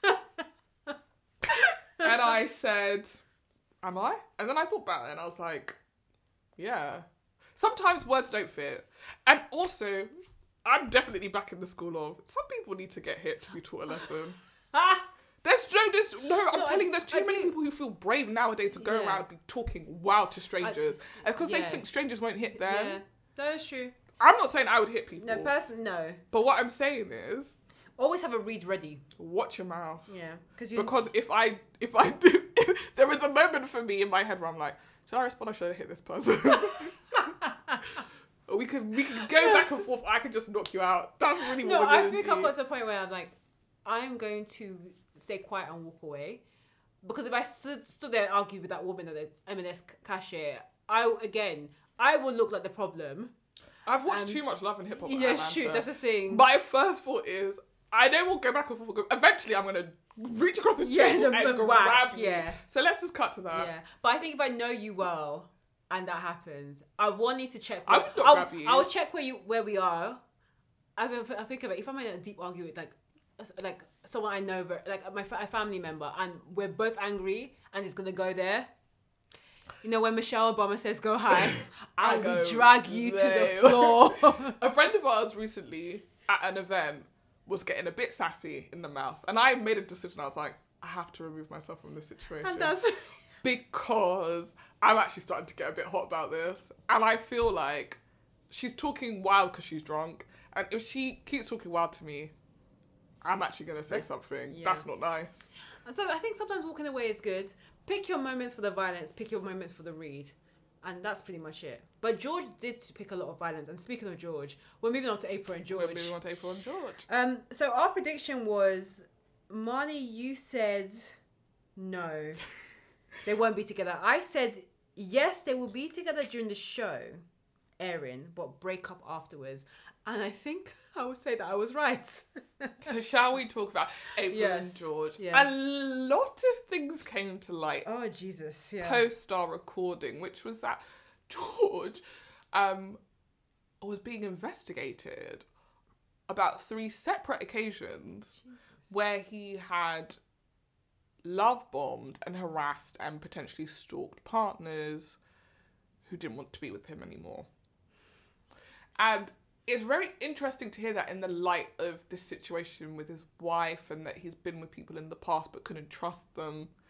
And I think the thing that was interesting is because we very rarely, unless we're in something, witness that kind of like controlling behaviour, the way that those people would spin their story, which is like, I'm the victim in this. And so it was really interesting to watch George really pushed this narrative that in his relationship with April, he was the victim, and that she was constantly not reassuring him. He was desperate to be with someone who he could trust, who wanted to be with him, who was committed, and April just was constantly giving him signs that he couldn't trust her. The reality is, the way a person who is abusive in that specific way is that they do pitch things as if they're the victim and you're the abuser, and that they need more and more from you, so that you get to a place where they have your undivided attention. You are giving 150% to this relationship because they're telling you they have an insecurity and you need to reassure their insecurity. They just want you to be completely, solely focused on them. And that's what kind of ended up happening when, with April, because she was constantly reassuring George throughout the whole series, or from the time we recorded till the end, to the point where she was only working 4 days a week at her job. She had given up 1 day so she can be closer to him because he lived outside London and she was a city girl. So for me, a lot of the latter part of the series didn't sit very well. Yeah, because we found that out. Someone did a TikTok detailing his alleged accusations at like the midpoint of the series, and then suddenly we were like, April, you're in danger, girl. And then actually everything that he did post that, I found myself like doing a double take at, because I just thought, and I think this is the really interesting thing and complicated thing about relationships, is that like, if someone has good intentions for you, it's perfectly reasonable that they feel insecure and they want you to reassure their insecurity. Someone has bad intentions for you, suddenly that reassurance is a way to coerce you and control you. And you don't know until you're in it. And, you know, luckily for April, or unluckily for April, there are other women who have dealt with George, who could tell her, honey, you're in it. But the fact that he made it onto the show... Oh my goodness. That Channel 4 didn't do checks, the production company didn't do checks, this man was able to be in an intimate relationship with this woman for several weeks with pending court cases. Basically, something went massively wrong with this couple, with the vetting process. There should be teams behind the production company who check, not just like the basic check of like what they've been saying on social media, because all this stuff is covert. Like, we wouldn't have found this out if someone didn't talk about it on TikTok. I do agree that there is some fault or something on Channel 4 for not actually speaking up about it, because I feel like as fans it would be due diligence for them to at least say they're aware of, you know, the accusations, or they're aware of something around this. Whereas they aired the show, they had other live shows that were I think is it Unveiled, Married at First Sight Unveiled with AJ with AJ. Talk about AJ earlier. That's why. And none of that was mentioned at any point. I don't think George was featured in any other live shows. Of course he wouldn't. But there was no mention of it, even in the real-time show. So I just feel like either Channel 4 or E4 were trying to brush it under the carpet, or didn't want to make a comment about it because there's an ongoing investigation. But I just think it's very worrying. And, you know, I know, we'll go on and talk about other couples where, you know, the issue was like behind the scenes, or their jobs were being a stripper or entertainer. But this one's actually really serious because this guy is alleged criminal and coercer, especially in this field, which is what the show is about, love and relationships. And I think it became very apparent, you know, you could see it as the series continued, and the fact that he was quite manipulative in terms of, you know, always crying about the trust issues and saying, oh, I love her, but then the constant emotion of George, which is what kind of irritated me about April at the beginning of the series, because she would become super emotional anytime she felt like she was being attacked, which... Fake tears. She never cried. She never cried on the show. There was a scene when Thomas was going at they were at the retreat, and then she's like, I didn't do anything, and then she starts crying, and I was like, girl, leave it, because that's when I was like, you are being fake, real and I wanted, tears. and that was the time I was like, Thomas, drag her for this, get it together, Thomas, because I'm like fed up with this. But then towards the end, George did the exact same thing. So, but I think there's also been news, it may be rumoured or allegedly, that April has gone into therapy because of the situation with George. So I do wish her the best as well, because 100%. She definitely didn't deserve that. No, she didn't at all. Like, she didn't know that she was going to sign up to this show where she thought she was going to meet the love of her life, and actually met this criminal. So yeah, there's nothing much to say. They did say yes at the commitments or the final commitment ceremony and the vow renewal, but from what we've seen so far, we do not believe they're together, and we were right. Who's our next couple? Our next couple is Kasha and Kwame. So Kasha, you a real G. Kasha, we you a predicted. So you predicted that it won't last. Yeah. I said maybe, but I think we kind of both agree that they may say yes, but they definitely wouldn't work out, and we were 150,000% right. Earlier, before the podcast, I was talking to Shoshana about how it would shake me to my core if I found out tomorrow morning that this whole time I was Nigerian. The only thing that would make it okay was that it would mean that I was in no way related to Kwame. First of all, Kwame.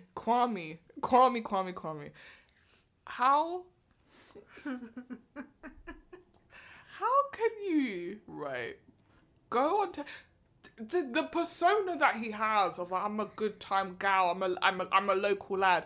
You took a girl to a park and said this is your house. You're not embarrassed? I'm so finished. When they were showing the video at the reunion, everyone was like, I was like, are you not embarrassed? And you had audacity to be like, I don't really know why she left me. You took a girl to the park. You took a big woman, not even a girl. If you're 14 and you take a girl to the park, I understand. Cute. Big man and big woman to the park. You're like, why won't you talk to me no more? You're lucky I'm sat on this couch with you. The way you have embarrassed yourself, I'm embarrassed that I even went this far on this journey with you, because the way you made a fool of me, you made a fool of yourself. Now people are going to associate us? No. The joke of that whole house visit was when Kwame went to go and see Kasha's house, he sat there in her beautiful house and said, oh, I really understand why, you get to know people when you go into their house. I was looking at him going, this clown over here.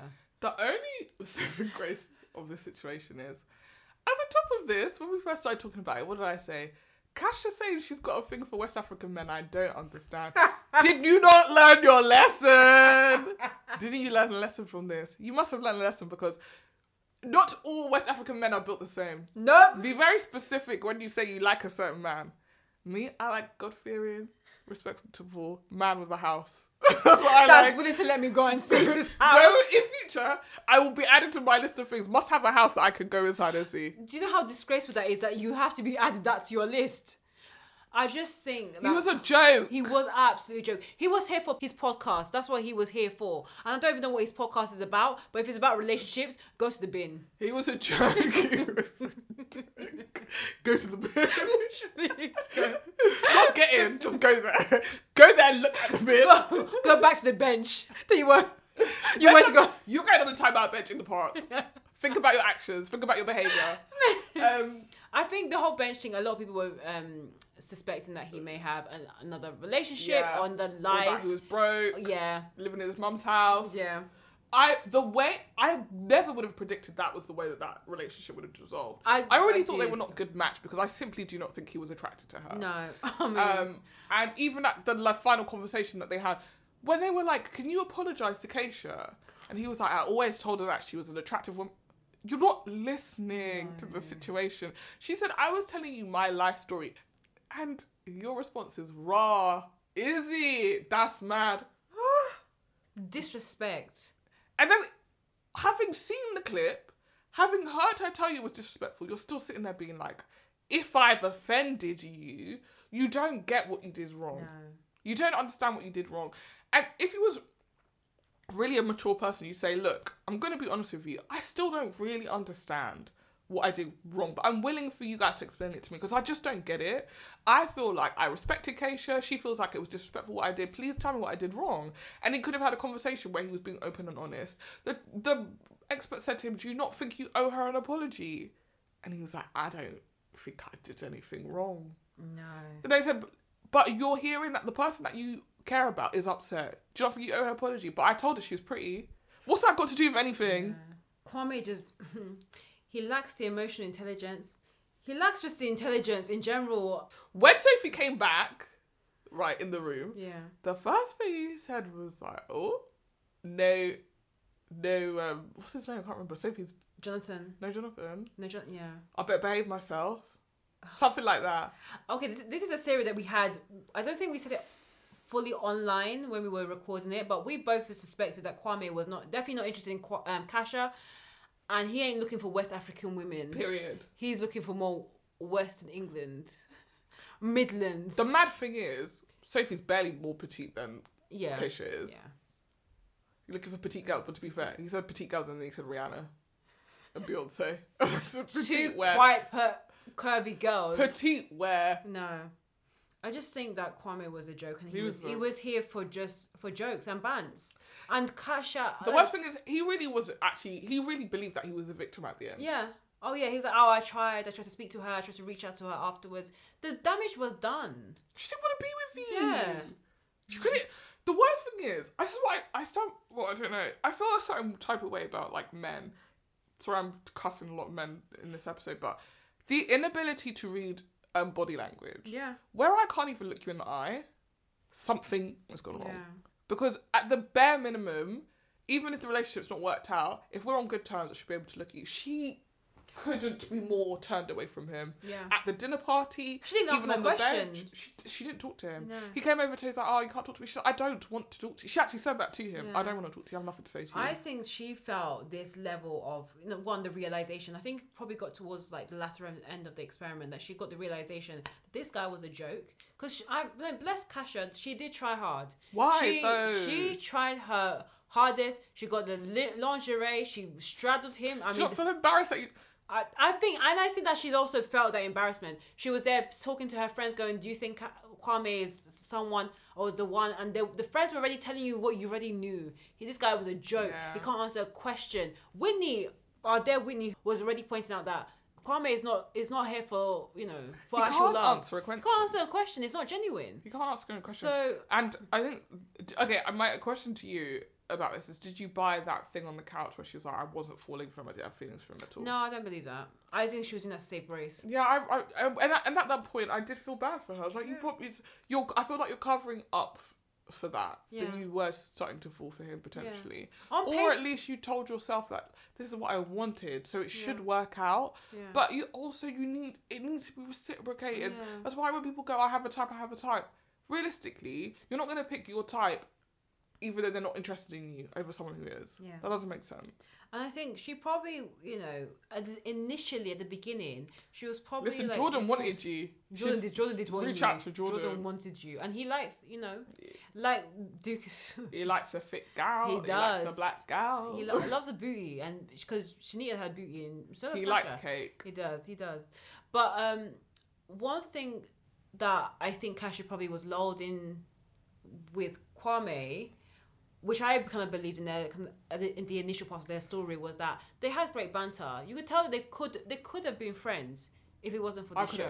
I could not have made it for a week with him. Yeah, not to live with him. I think that if they went out on the honeymoon, the way that he spoke, everything about the way that he spoke felt so affected to me and calculating. Did not feel honest. Didn't feel genuine. I didn't buy him as a person. I get the impression that again that's him, but also Kasha's gone out with many a men like Kwame. Because I think for her to be like, I like my West African men, she has definitely experienced. I think it's a Caribbean thing. We have a friend who's Caribbean who only dates West African men, basically. I wonder if that's just a thing. Like, maybe. They feel different and new and fun. Yeah. But they're not different and new and fun to us. No, because we know them. Yeah. That's the thing. No, but I think it's the characteristics and the confidence. I think on paper I understood why the experts matched them together because of the whole like power dynamic, power couple. Nonsense. Do you know what is really interesting? You never knew what he did. We never knew what he did, and honestly, he actually genuinely never struck me as a person who was confident. He struck me as a person who talks a lot. He did not strike me as a person who was confident. But that whole thing of like the people that get ahead or progress chat faster, shit. They chat the loudest. Yeah. And that's what Kwame gives me. Like, he can do the chat.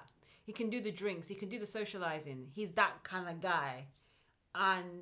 But deep down, there's nothing there. Or deep down, you'll be cracking, that you'll be trying to break that nut to try and get to the inner part of Kwame, and only him can open up to you. And you do have to work at a relationship, but you can't do the work for both of you. And Keisha in that homestay was doing the work for both of them.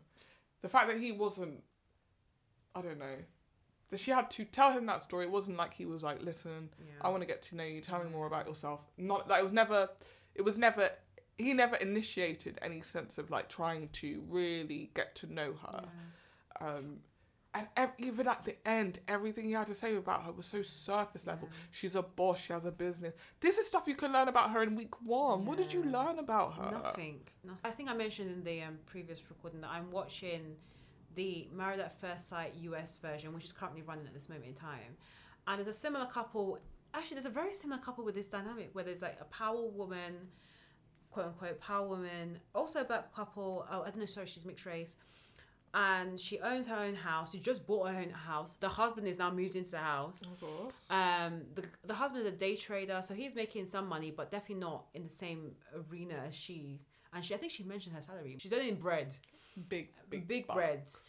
And anytime the guy talks about the woman, he just talks more about the financial aspects to her, or the financial benefits of her. Like, you know, she's a power woman. She earns lots of money. She knows herself. She knows her role. She's confident. He talks about the characteristics that you would expect your employee to talk about you, but not in a husband or in a relational setting. And that's the exact same thing Kwame was giving me. Like, he sees that the benefits of her, but doesn't actually want to get to know her. I spoke to a colleague about this.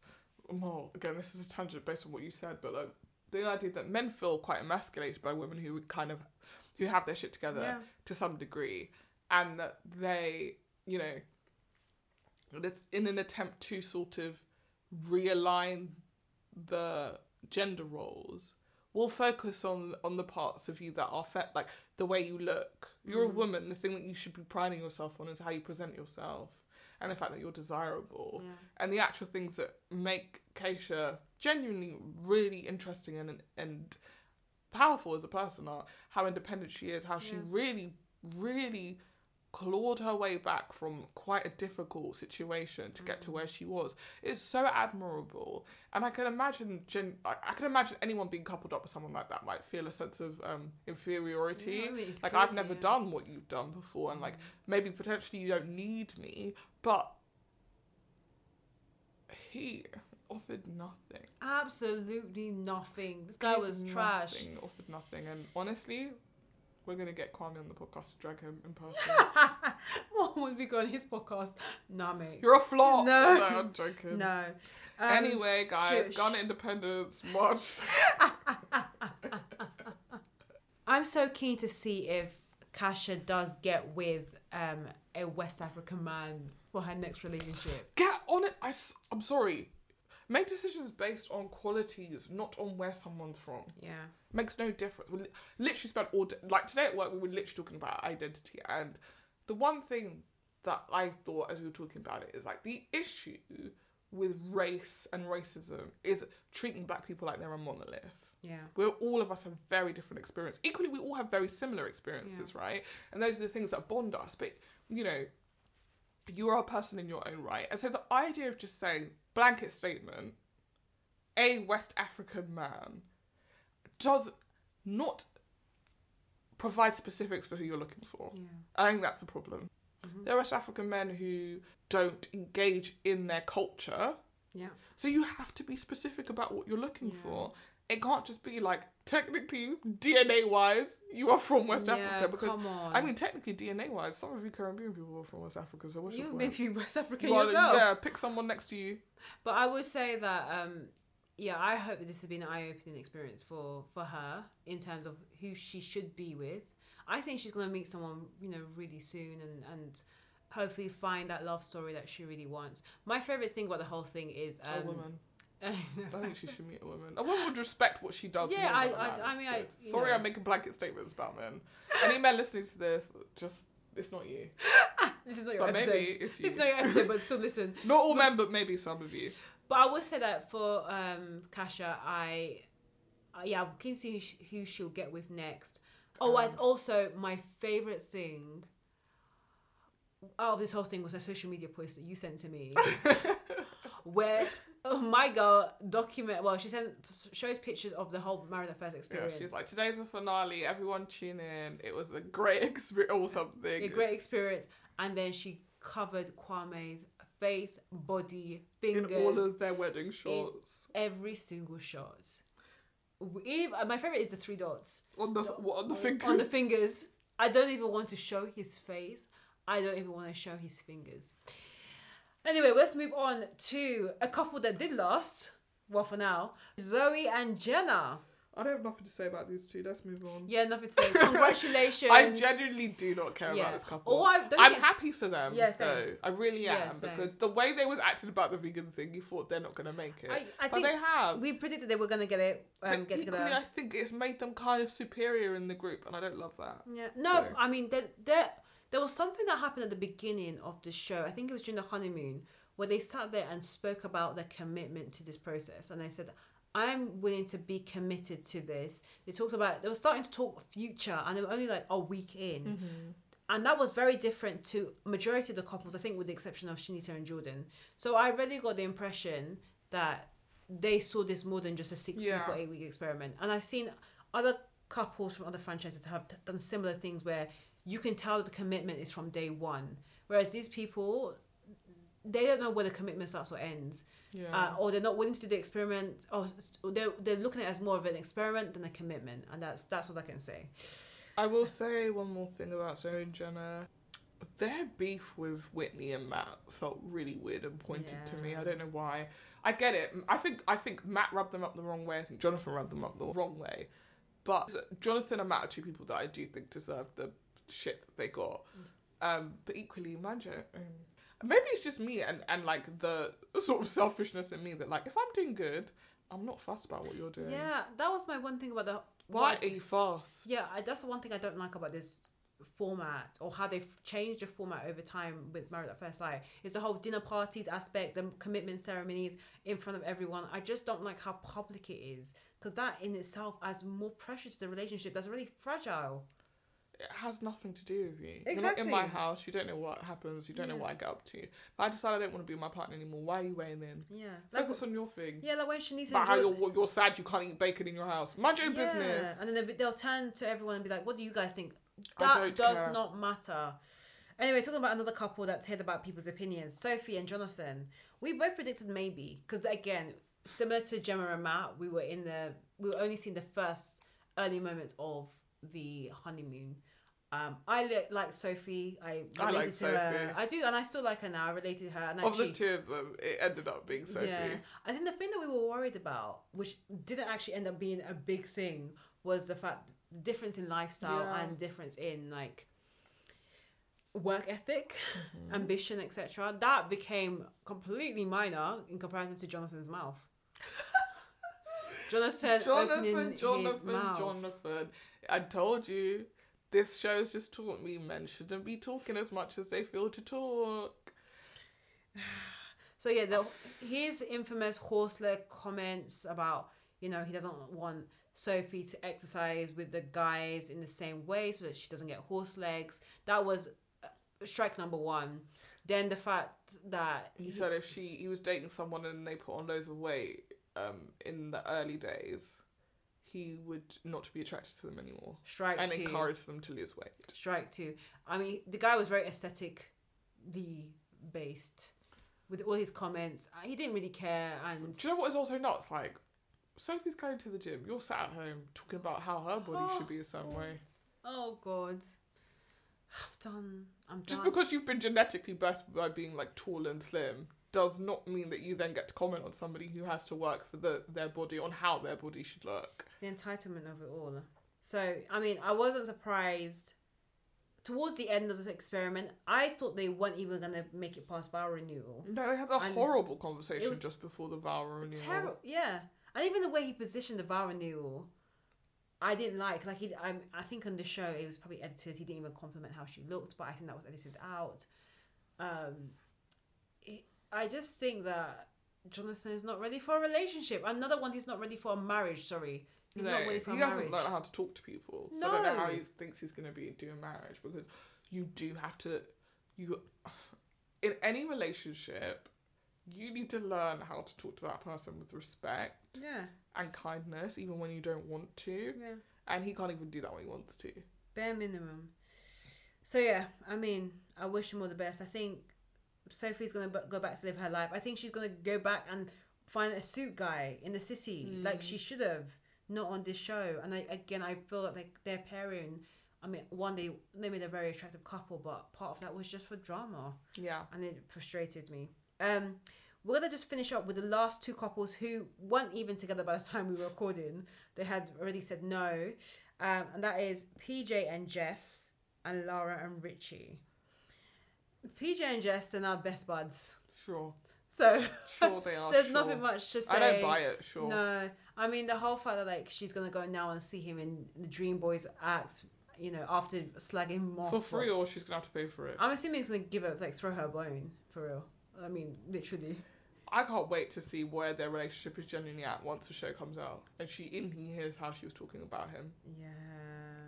Oh, we're mates. Were you honest with how you and your mum was basically telling him that he was scum for what he did? I'm very intrigued to know when they filmed that reunion, because that's also one of my feelings about if they filmed the reunion in the first week of the show airing.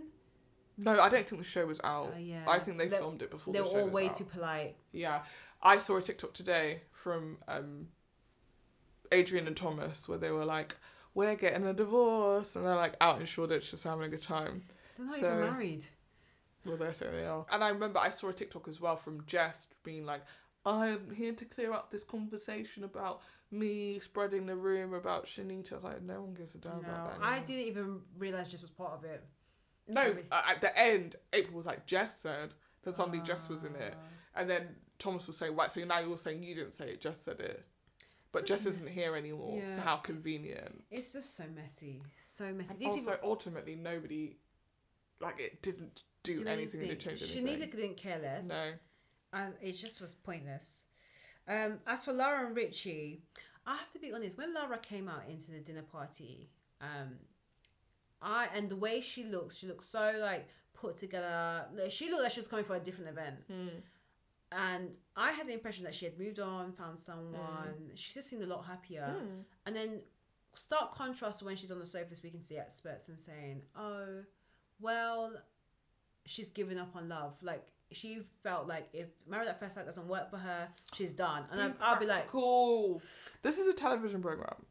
Be practical. Yeah, I mean, if Married at First Sight is your last hope, the pits. I think that must be part of the... auditioning process. You can't be people like us who understand that television is artifice. Yeah. You have to come into it thinking that it genuinely cares, like the show cares about you and what's the best for you. I just think that is BS now, because how many times have we had this series on not just UK but so many different other formats? Of course, you know, things are manipulated. No. When you look at the comments, say April and I saw a TikTok. TikTokers really understand what I'm interested in. Oh, they do, yeah. A TikTok from April and Whitney where they'd gone to get a glass of wine and they're like, so apparently we're the bitches. Like, it was like a lip sync to some audio. Like I feel like it was a Housewives audio thing. Yeah. And all the cunts were like, you guys were the bitches of the team. I couldn't stand you. I can't stand you, Whitney. I was like, people don't take the show 100% as fact.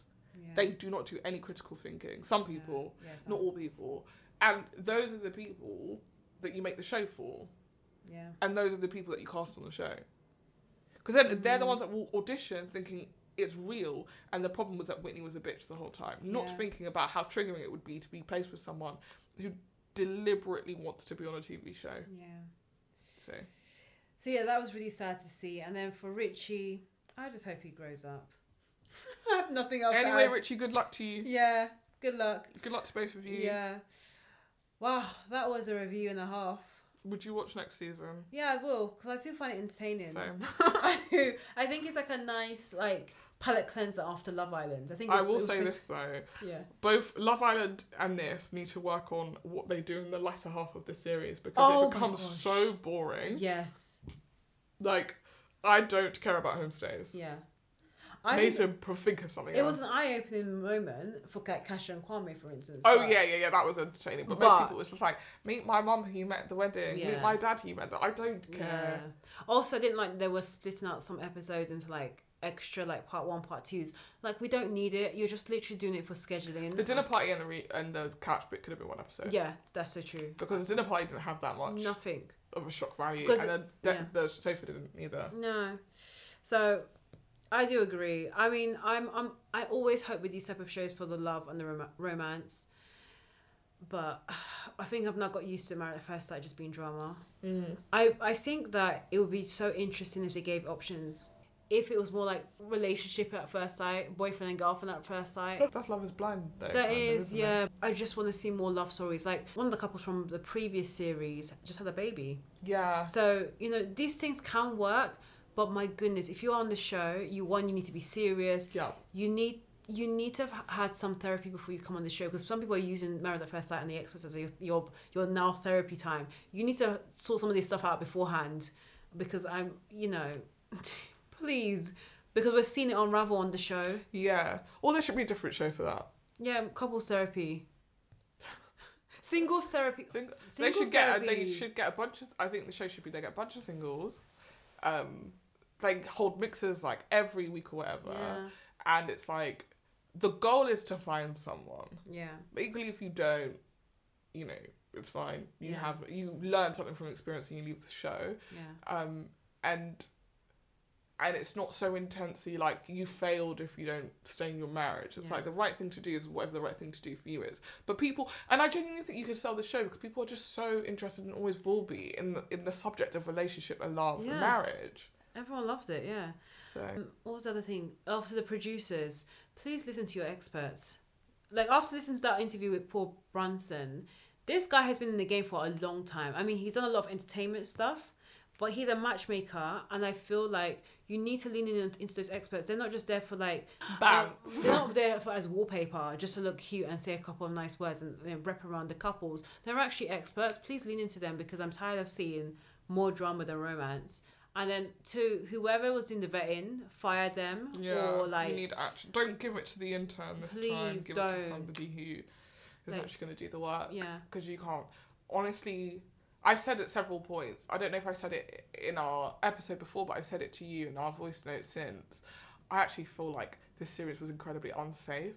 Like, I felt like the Thomas of it all, the George of it all, the Kwame of it all. Like, I just feel like they put a lot of people in situations that I'm like, is this even good practice? Yeah. Like, legal aside, because obviously a lot of this stuff is legal. It's not a crime, but like, good practice to put people in those positions who you're basically asking to share their lives with you. Yeah. Like, you do have to treat your contestants, as they were, or participants, like people. Yeah.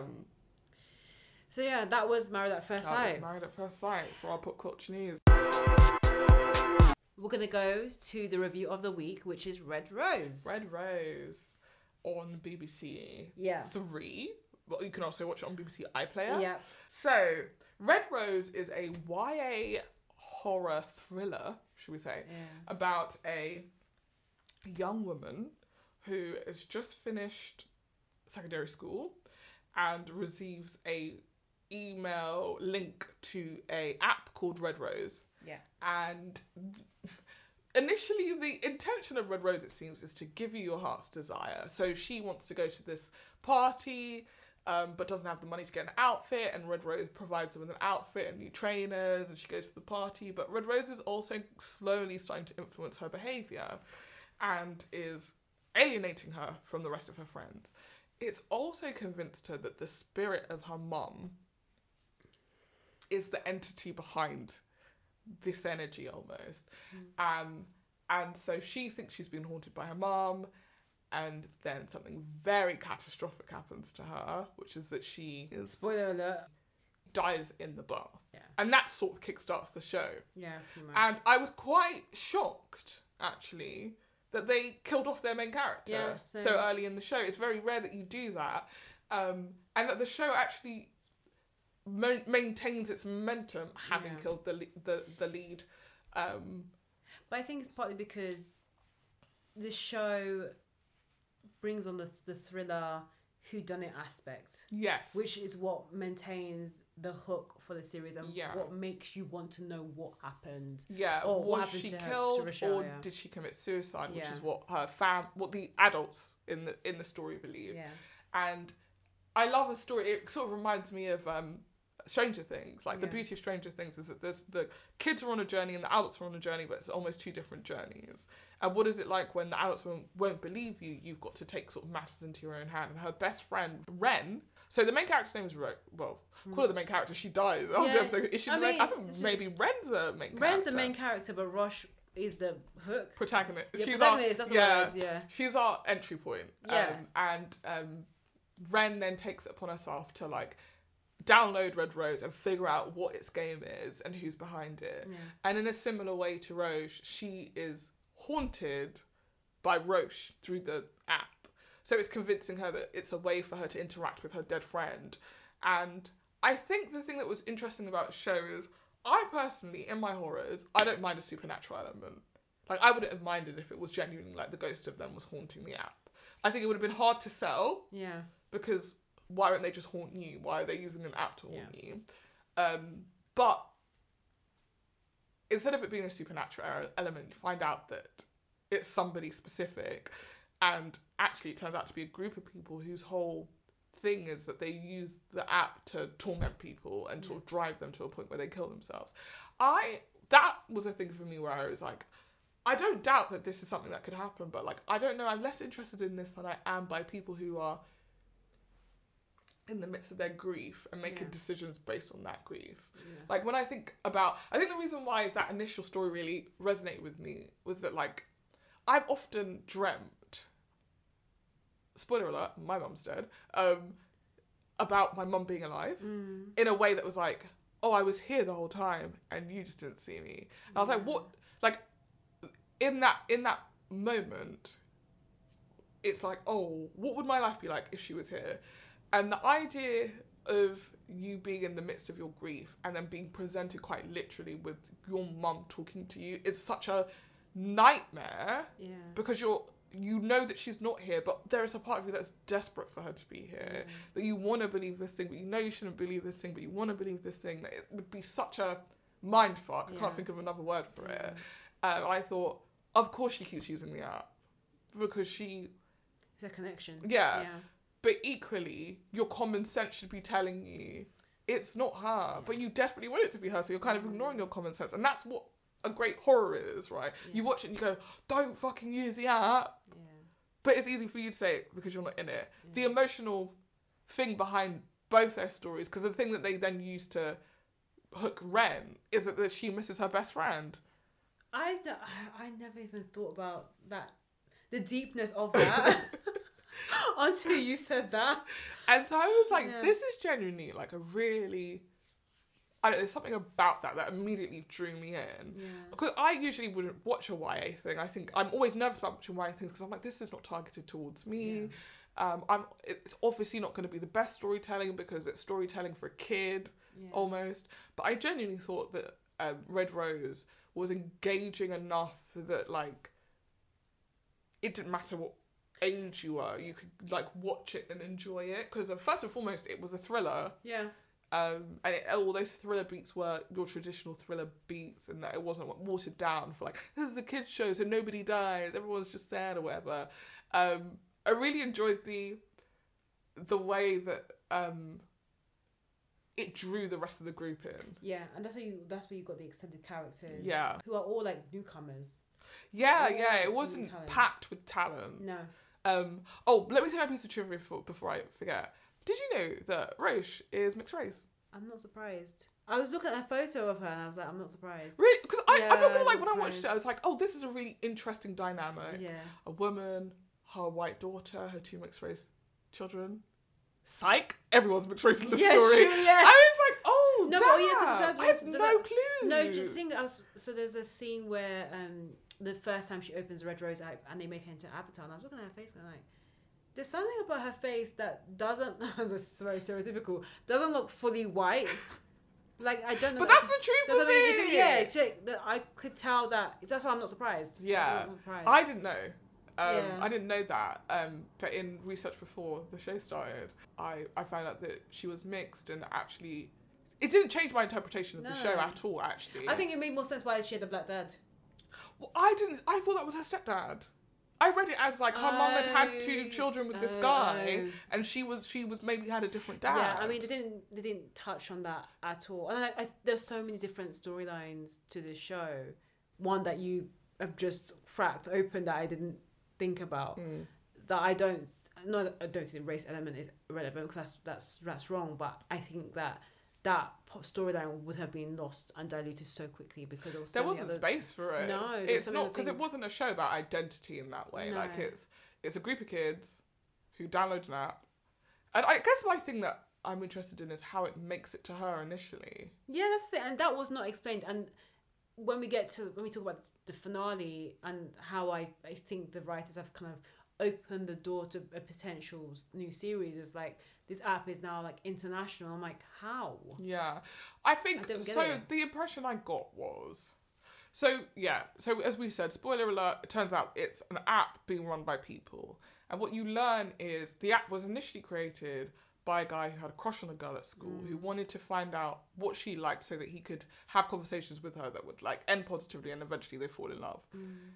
He built this app and shared it with a group of random people online that were in his like Discord chat, which I don't know. I mean, I'm not the most techie person in the world, but the idea is that you invite people to your Discord and it has a subject matter and you talk about certain things. And I think it was a Discord that potentially he spoke about building apps with, and they all helped him build the app. And then he gave them, the other people in the Discord, more and more control over the app until eventually it became this sort of thing that the group co-opted off him and used it to torment this girl who didn't want to be with him. Or maybe she did, but it never got there because she was being tormented by the app. And eventually they drove her to commit suicide. I thought that she actually committed suicide.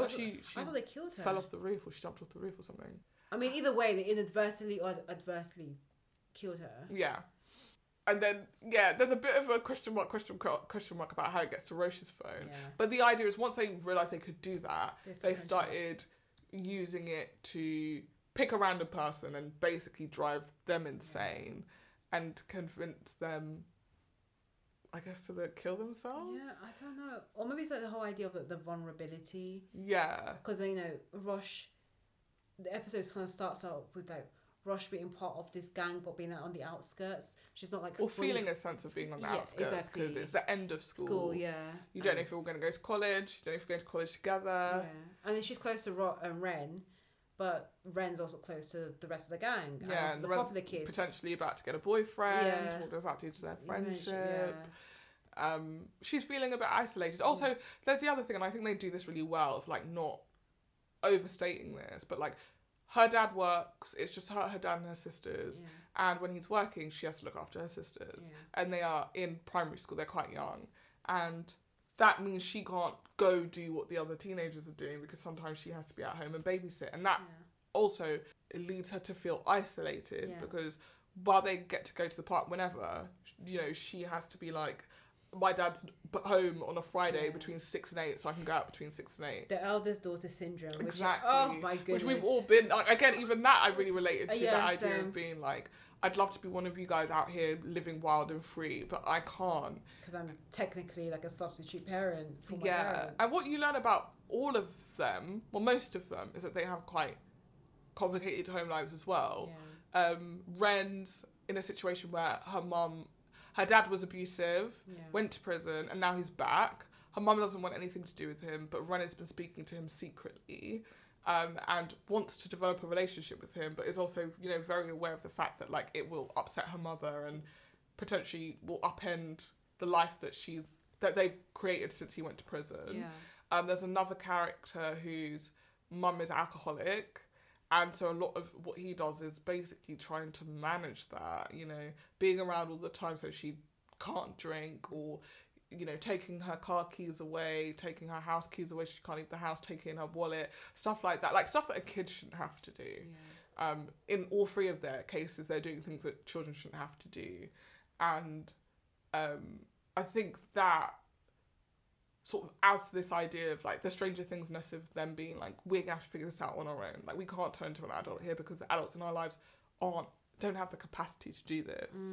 And there's also a really lovely moment, I thought, when after Roche dies, when Ren and the gang go to her house and visit her dad. And the siblings. And I don't know why, that just made me feel very much like, I don't know, a sense of community and like, I don't know. I'm trying to think like if I would visit my friend's parents if my friend passed away. Like maybe if I was younger, but like that feeling of like, this is my connection to you is our friend and our friend's not here, so we shouldn't be close. But they felt that they could come round and like, oh, we'll make you guys tea, you know, we'll do your dinner, like whatever we can do to help. I thought that was really beautiful and felt very northern. That's what I was going to say. I feel like, so the show is set in Bolton in the north of England, and I think that's like the 5th or 6th or whichever number of characters in the show. That is your additional characters. The additional character and thread in the show is Bolton, even though it's like, it's not your New York, it's not your London. And I think that's what makes the show feel different, especially for a horror show, which is usually very like city based, or if not, then in the middle of the forest. Yeah, exactly. Whereas for a UK horror show, having this not in London, it just makes it feel a bit refreshing. Having the fact that these are not like your well-off teenagers, they are, you know, students that have to go to the food bank, like Rochelle did in episode 1 or 2. The fact that the issues with the family dynamic, and one of the guys who was like struggling with his sexuality and like going on I'm assuming the equivalent of Grindr, and then backing out at one point. So I mean, being so young and thinking that like your first, you know, authentic experience needs to be on Grindr, which is full of adults like that. I'm not gonna that scared me. I was like, I'd never crossed my mind that a 16-year-old, like a child, would get on there. Because there's no gay people in their area, so they have to get on an app and potentially be matching with someone who's like 30 years old or 40 years old. Like that's super terrifying. Did they actually wrap up that story? No, he goes to meet the guy and then he gets scared and he leaves, and then I think he messages the guy like, I was scared and I left.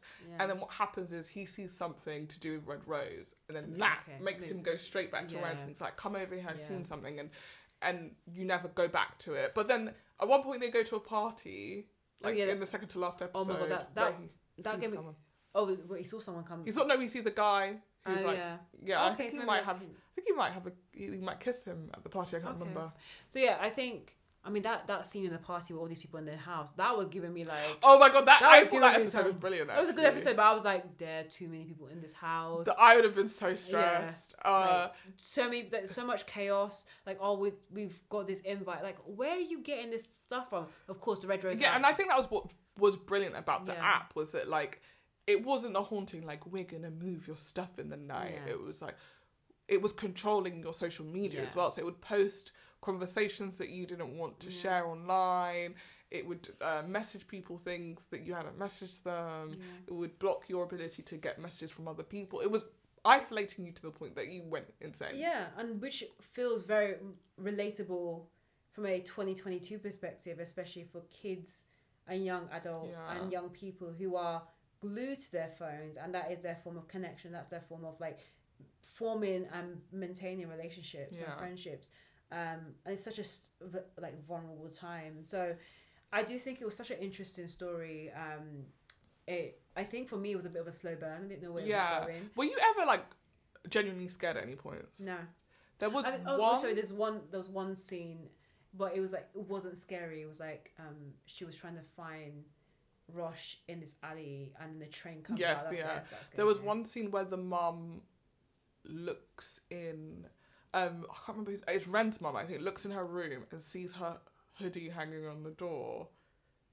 No, she goes in the room and she can't see Ren, and like just out the corner of her eye it looks like someone's in the room, and she like spins around, so I was like, fuck, and it was like her hoodie, and I was like, I mean, that's such a, like, you know, it feels like a really cheap jump scare to be like, it's a hoodie the whole time, but I'm like, in the world of this show, it kind of makes sense. Like, it wasn't ever like, a ghost is behind you. It was just eerie, and it was like, what's going to happen next? And, like, as she started to discover what the app was, the capability of the app, that's when you were like, oh, I don't know where this is going. There's such an unpredictability of, like, where the story will move. And what the app wants from them. Yeah, and if it's going to try and kill everyone off, you don't know. Yeah, I think... The denouement which is the fancy word for the conclusion to a story. Wow, the linguists is good. You guys can't see me, but I'm doing several winks. Yeah. I found a little bit confusing, and also I don't know if it. In the end, I felt like it didn't really pay off for me. Was I will say this, I thoroughly enjoyed the show, and even at the end when I was like, I don't know if I buy this, I still enjoyed it. Yeah. But essentially, the app convinces Ren that the person behind all this is her dad. That was, to me, I was getting lost. Right. I was getting so lost. And I was fuming, thinking that was what they were going to do. That was the truth the whole time. Her dad was a weirdo. Because her dad is a bit of a weirdo. That's the point. Her dad's come out of prison and he's trying to convince everyone he's a changed man. And, I believed him, but I was also like, that's the trick, isn't it? I believe this person. It turns out he's a bad guy.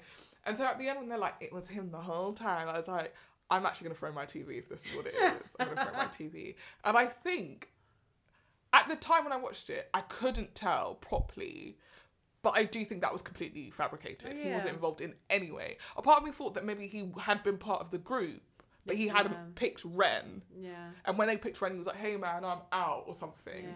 But then I couldn't work out, like, what do you get out of terrorising teenagers? Yeah. And also, why Rosh? Why the initial girl? Like, it just, that part lost me massively. Yeah, I got a bit confused, but what I liked a little bit, and I thought also you could argue was quite convenient, was this idea at like the midpoint, Rosh attacks like the local like bully girls, right? Yeah. And everyone's like, you're a fucking nut, I like your dad.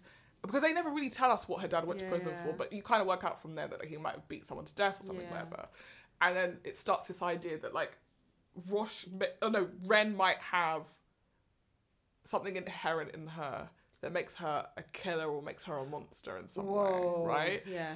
And then you get to the end and these people are terrorizing her. They will not stop. The goal of the game is to convince her to either kill herself or have her die. And she goes to this place where they're holding her dad hostage to rescue her dad. And there is someone there and they're like, listen, the plan is I'll kill you.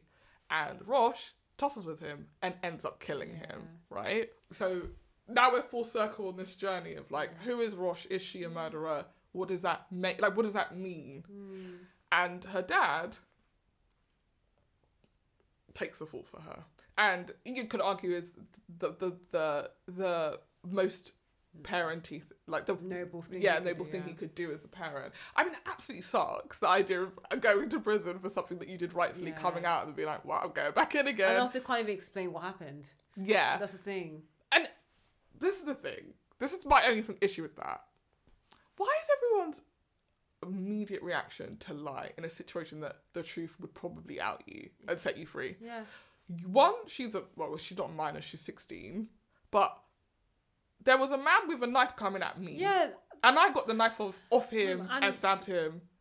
There's no way I'm going to jail. Yes. In my head, there's no way I'm going to jail for anything longer than a couple of months. If I am going to jail at all. Yeah, I don't know. Whereas you, the dad, you're definitely going to jail. You're a reoffender. You're going to be underneath the jail. So I get it as a parent. I can totally, again, ride or die, the whole ride or die situation. Sure. I love my sister to bits, but am I going to prison for her? I don't think so. Like, I'm sorry. If you stab up someone, you're going to prison, bro. I'm not going to prison for you. But maybe as a parent, as I had a child. Wow. It's dog eat dog out here, baby. You get one life. I'm not spending my prison. But I get it that like you would feel as a parent, it's your job to protect your child. At this point, Ren had come to him and said something weird's going on. Yeah. And none of the adults were taking them seriously. So it is that this has got this far because you guys didn't take this seriously enough. That I could imagine that he'd be like, if I'd done my job, we wouldn't have got here. So I'm going to help, take the rap. But I thought that was really heartbreaking when he's being taken away and she's like crying and like trying to go up to him and everyone's like holding him back and the mum and him have like sort of reconciled and now somebody's going back to prison. It was it was a nice like closing of that story and then the whole like stinger at the end which was like Japan. I was like, okay, cool. So the next series is going to be called Golden Rose or something like that. No, I think you called it Red Rose. It's Red Rose Japan. Yeah. Red Rose Tokyo. Oh my god. I don't buy it, but Oh, I Rather don't. see. I think. I guess this is a wider question on second seasons, which I think we could do an episode on. Yeah. Which is that, like, sometimes you think you know what your show's about, then it comes out and it's received, and the thing that people relate to or the thing that people identify with is not the thing that you were planning to bring back for a second season. So I imagine they were like, oh, people will just be like, they love the thriller element and we can just pick it up and take it somewhere else. Yeah. Right? Yeah. But actually, I think it was those characters, I think it was where it was based, I think it was them that you bought into. I think I'd be more intrigued to see what happens to that group post Ren, but I felt that there could be more of a story. I mean, it'd probably be hard to do the exact same story with the Red Rose app trying to control them, because they've been there, done that, got a t-shirt and killed someone for it. So like, and I think that's the tricky thing about planning a second season of a horror thing. Yeah. Like, one of my favorite horror series. Did I say Scream? No, I mean series, not a film. Oh, okay. I have two. One is The Haunting of Hill House. Is that good? Brilliant. Oh, okay. And they've done quite a few of those. Yes, but the second season's a completely separate story. Okay. I'm talking about the first season specifically, and that was close-ended, and it had to be close-ended because you come in and you're like, what's the what's the horror? What's the thing we're supposed to be scared of? You have to answer that question by the end, and it's really hard to then maintain multiple series of that. Even American Horror Story, which used to be one of my favorite horror series, that first season I think is incredible. The second season, completely different story, and I think that's the way to do it. But the problem is some of those seasons are hit or miss. Yeah. And when they're missed, you're like, oh, this entire thing is a flop. Yeah. And when they hit, you're like, why can't we just do this story again 17 times? And you know why. Yeah. But you definitely, if I'd worked on American Horror Story, I would have just kept it at that house, 100%. I've never watched it. If you've not heard, I'm not a massive fan of horror. So it's not my go-to genre. That's why I was a bit even nervous when we were talking about this show. But the human elements, the Bolton element, the YA element, even the thriller, like the Black Mirror, I think it's been described like Black Mirror meets Derry Girls. I think that kind of element kept me going to just like be intrigued to see what happened. But the supernatural, ghosts, not even all that, it scares me a bit. Even though this show wasn't super, super scary, it's not my go-to genre if I'm going to watch something. No, I get that. And I also realise that the two things my two favourite seasons are specifically, I think my favourite type of horror genre is a haunted house. Okay. Because it's also like the entity is contained in this space. Place, you've made a choice to live here. And you can enter with a family, and it's about the way that this entity is going to like fuck with this family to a point where they realise that we're being haunted and we need to get out, we need to protect ourselves and stuff like that. Paranormal Activity is a really great horror movie. Yeah. The famous one, The Shining. I've never watched Shining. I mean, I know that the famous Here's words. Johnny. Yeah, and the whole like open thing. What open thing? Oh, I think I got the wrong. What are you talking about? Tell me the bit and we'll see what we can get out. Something Nicholson. Yeah, it's Here Johnny. Here's Johnny. Yeah, and he opens the door. Yeah, but he hacks through the door. He doesn't open the door. He hacks through the door. Yeah, but there's little slit where that's what I knew that. Okay, so I forgot about the and that's the line. Here's Johnny. That's why I said it. And then you said it again. And I was like, it's the exact same line. We're talking about the exact same thing. But that is about a man takes a job at a hotel, look after it, and it's off season and it's haunted. Jesus, it's about a haunted space. There's something about a haunted space that to me works really well. Yeah. But I love the tech aspects of this, where it's like the controlling aspect is where some of that horror is based. It's a YA horror. Yeah, it's a YA like, horror. I can't imagine. When I was 30, when did I watch these things? I was probably like 19 onwards. I didn't really watch horror things as a kid because I grew up in an African religious household, so we were barely allowed to watch Harry Potter. Yeah, I mean, the most paranormal thing is Nollywood. And that to me was already too... I was like, this is wild. And honestly, I would say nothing... Those haunted house films did not scare me as much as those Hollywood films. The juju of it all, no. Those Hollywood films are scary. After you've watched a handful of those films, you're ready for the world. You're like, nothing in this life can scare me apart from somebody with an egg and a chicken and then that organ music. Yeah. When I hear that organ music, I'm ready to run. I'm cutting. You know something bad's going to happen. And then the CGI of someone flying, you're like, you know what, I'm good. Somebody actually needs like to make like a horror movie about the diaspora, like about a bunch of black characters, like a horror movie about a bunch of black characters in the UK, but it has those elements of those. Oh my god! That organ, honestly, that organ music immediately Oh makes my me God, nervous. I get so done. tense. Yeah, no, because but after watching a few of it, it became comical. And the drum, yeah, like it would just not stop. It is so scary. You knew what was gonna happen, so we made it comical. But that being said, the juju of it all, and also the fact that the CGI in those films is so bad. But for like an 8-year-old's mind, you're like, this is the scariest thing I've ever seen in my entire life. A guy hits another guy and the guy's flying in some kind of weird way and you start seeing strings, that is the kind. You never see strings. It's like, yeah. It means this exact move, like it took a picture and then drag it across the screen. Oh my gosh.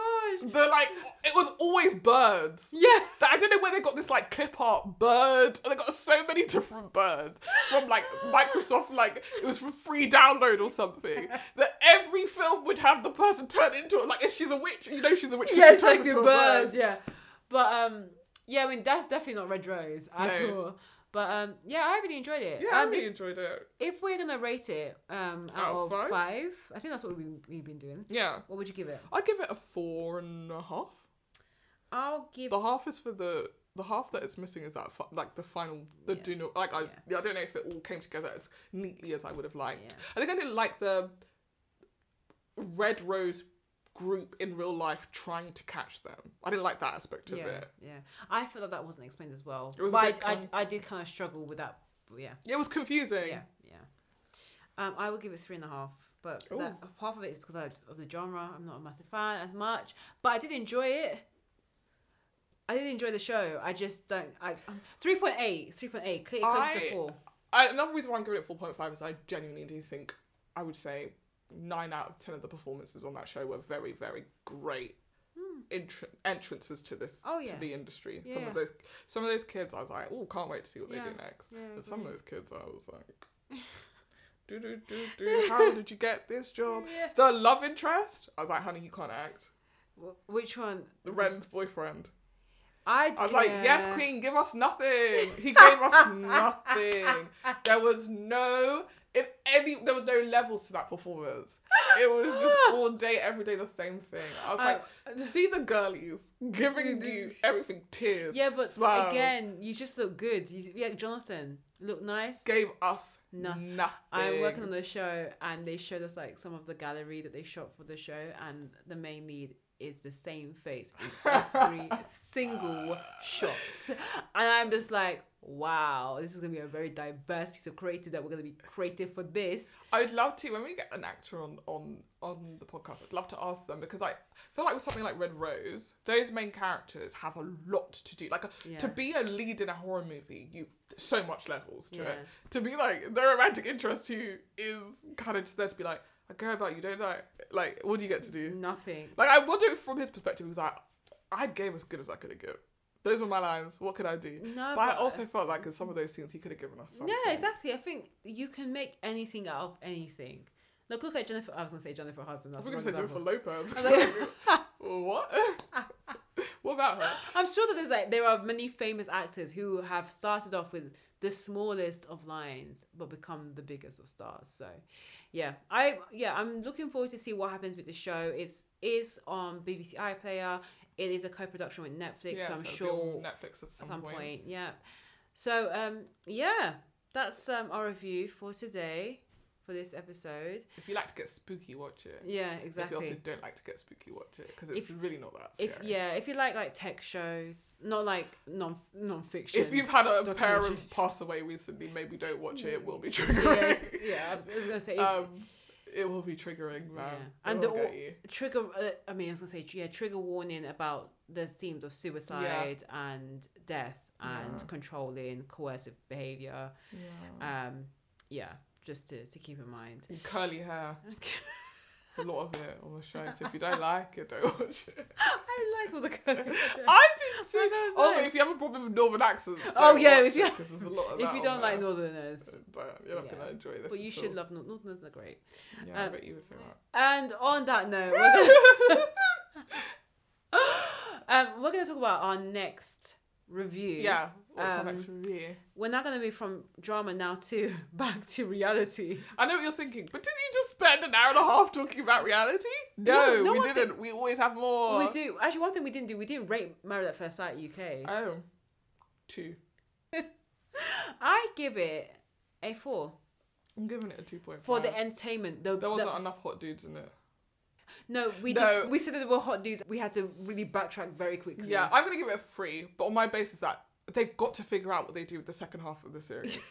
Yeah. I can't sit through more boring episodes. No, like nothing's happening. And again, I know that I said like I don't like when it's fights, and I stand by that. I don't necessarily like when it's fights, but you need to figure out a way to like put an episode together where I'm actually intrigued by the end result. Don't show me all of the juicy stuff in the trailer. Yeah. Oh my goodness. E4 does that a lot. Remember Made in Chelsea? Oh. Made in Chelsea was the biggest like tease. As soon as you realised that all of the juicy stuff was in the trailer, you didn't have to watch the show. No. They had some great editors. Whoever was editing those trailers, great. You're doing your job. Whoever was editing the show, bad. Actually, no, the other way around. I feel like the editors on Married at First Sight, they need to have a strong word with the producers, be like, there's nothing to edit in those last weeks, so you need to ramp it up. Yeah. Give them games to do or something. Exactly. Do wife swap, also, do something. And can you just do stuff other than just the honesty box? Because the honesty box is just shade. The honesty box is the most ratchet box on the planet. I want that honesty box in the bin. I'm sorry, it's messy beyond so messy. And it's messy. So transparently messy. Yeah, exactly. And they brought it out 3 times in the whole series. The first time was way too early. The middle of the series made sense. Messy. End was like, why? We already know what the outcome is. But the relationships are over. Why did we break up? Oh my gosh. Watch the series, Ojari. So yeah, we're talking a mess. Actually, we don't know yet. We are going to review Love is Blind, series 3. Season 3, honey. Yep. I know what you're thinking. Leave these poor married couples alone. Why you guys keep getting in their business? Because they keep on bringing us there. And you know what? We are of an age where people get married. Not us. Yeah, that's an episode for Date and Scribbles. But Love is Blind is on Netflix. So we're going to be chatting about that. On YouTube. I'm trying to think of other places. And wherever you listen to. Yeah, whenever you listen to your Netflix programs. No, I'm very excited to see this new series. It's one that, like, Married at First Sight was your favourite dating show. One I would go on. The one that you go on. Love is Blind is the one I would go on, but I don't know whether I want to take it all back after seeing the series. I can't wait to talk about this because I genuinely think that you might be out of your mind that this is the one that you want to go on. But then based on the review of Married at First Sight this season, maybe I am out. Yeah, I just think you have to be nuts to go on either one of these shows. Oh yeah, I think any of these dating shows, bar couples therapy. Yes. Yeah. All right, then. Well, thank you for listening to this. We love you guys so much. We love you, each and every one of you. We've actually fallen in love with you over the course of this episode. And thank you so much for listening to this super packed episode. Yeah. This has been Scripts and Giggles with Shoshana and Marnie. Bye. Bye.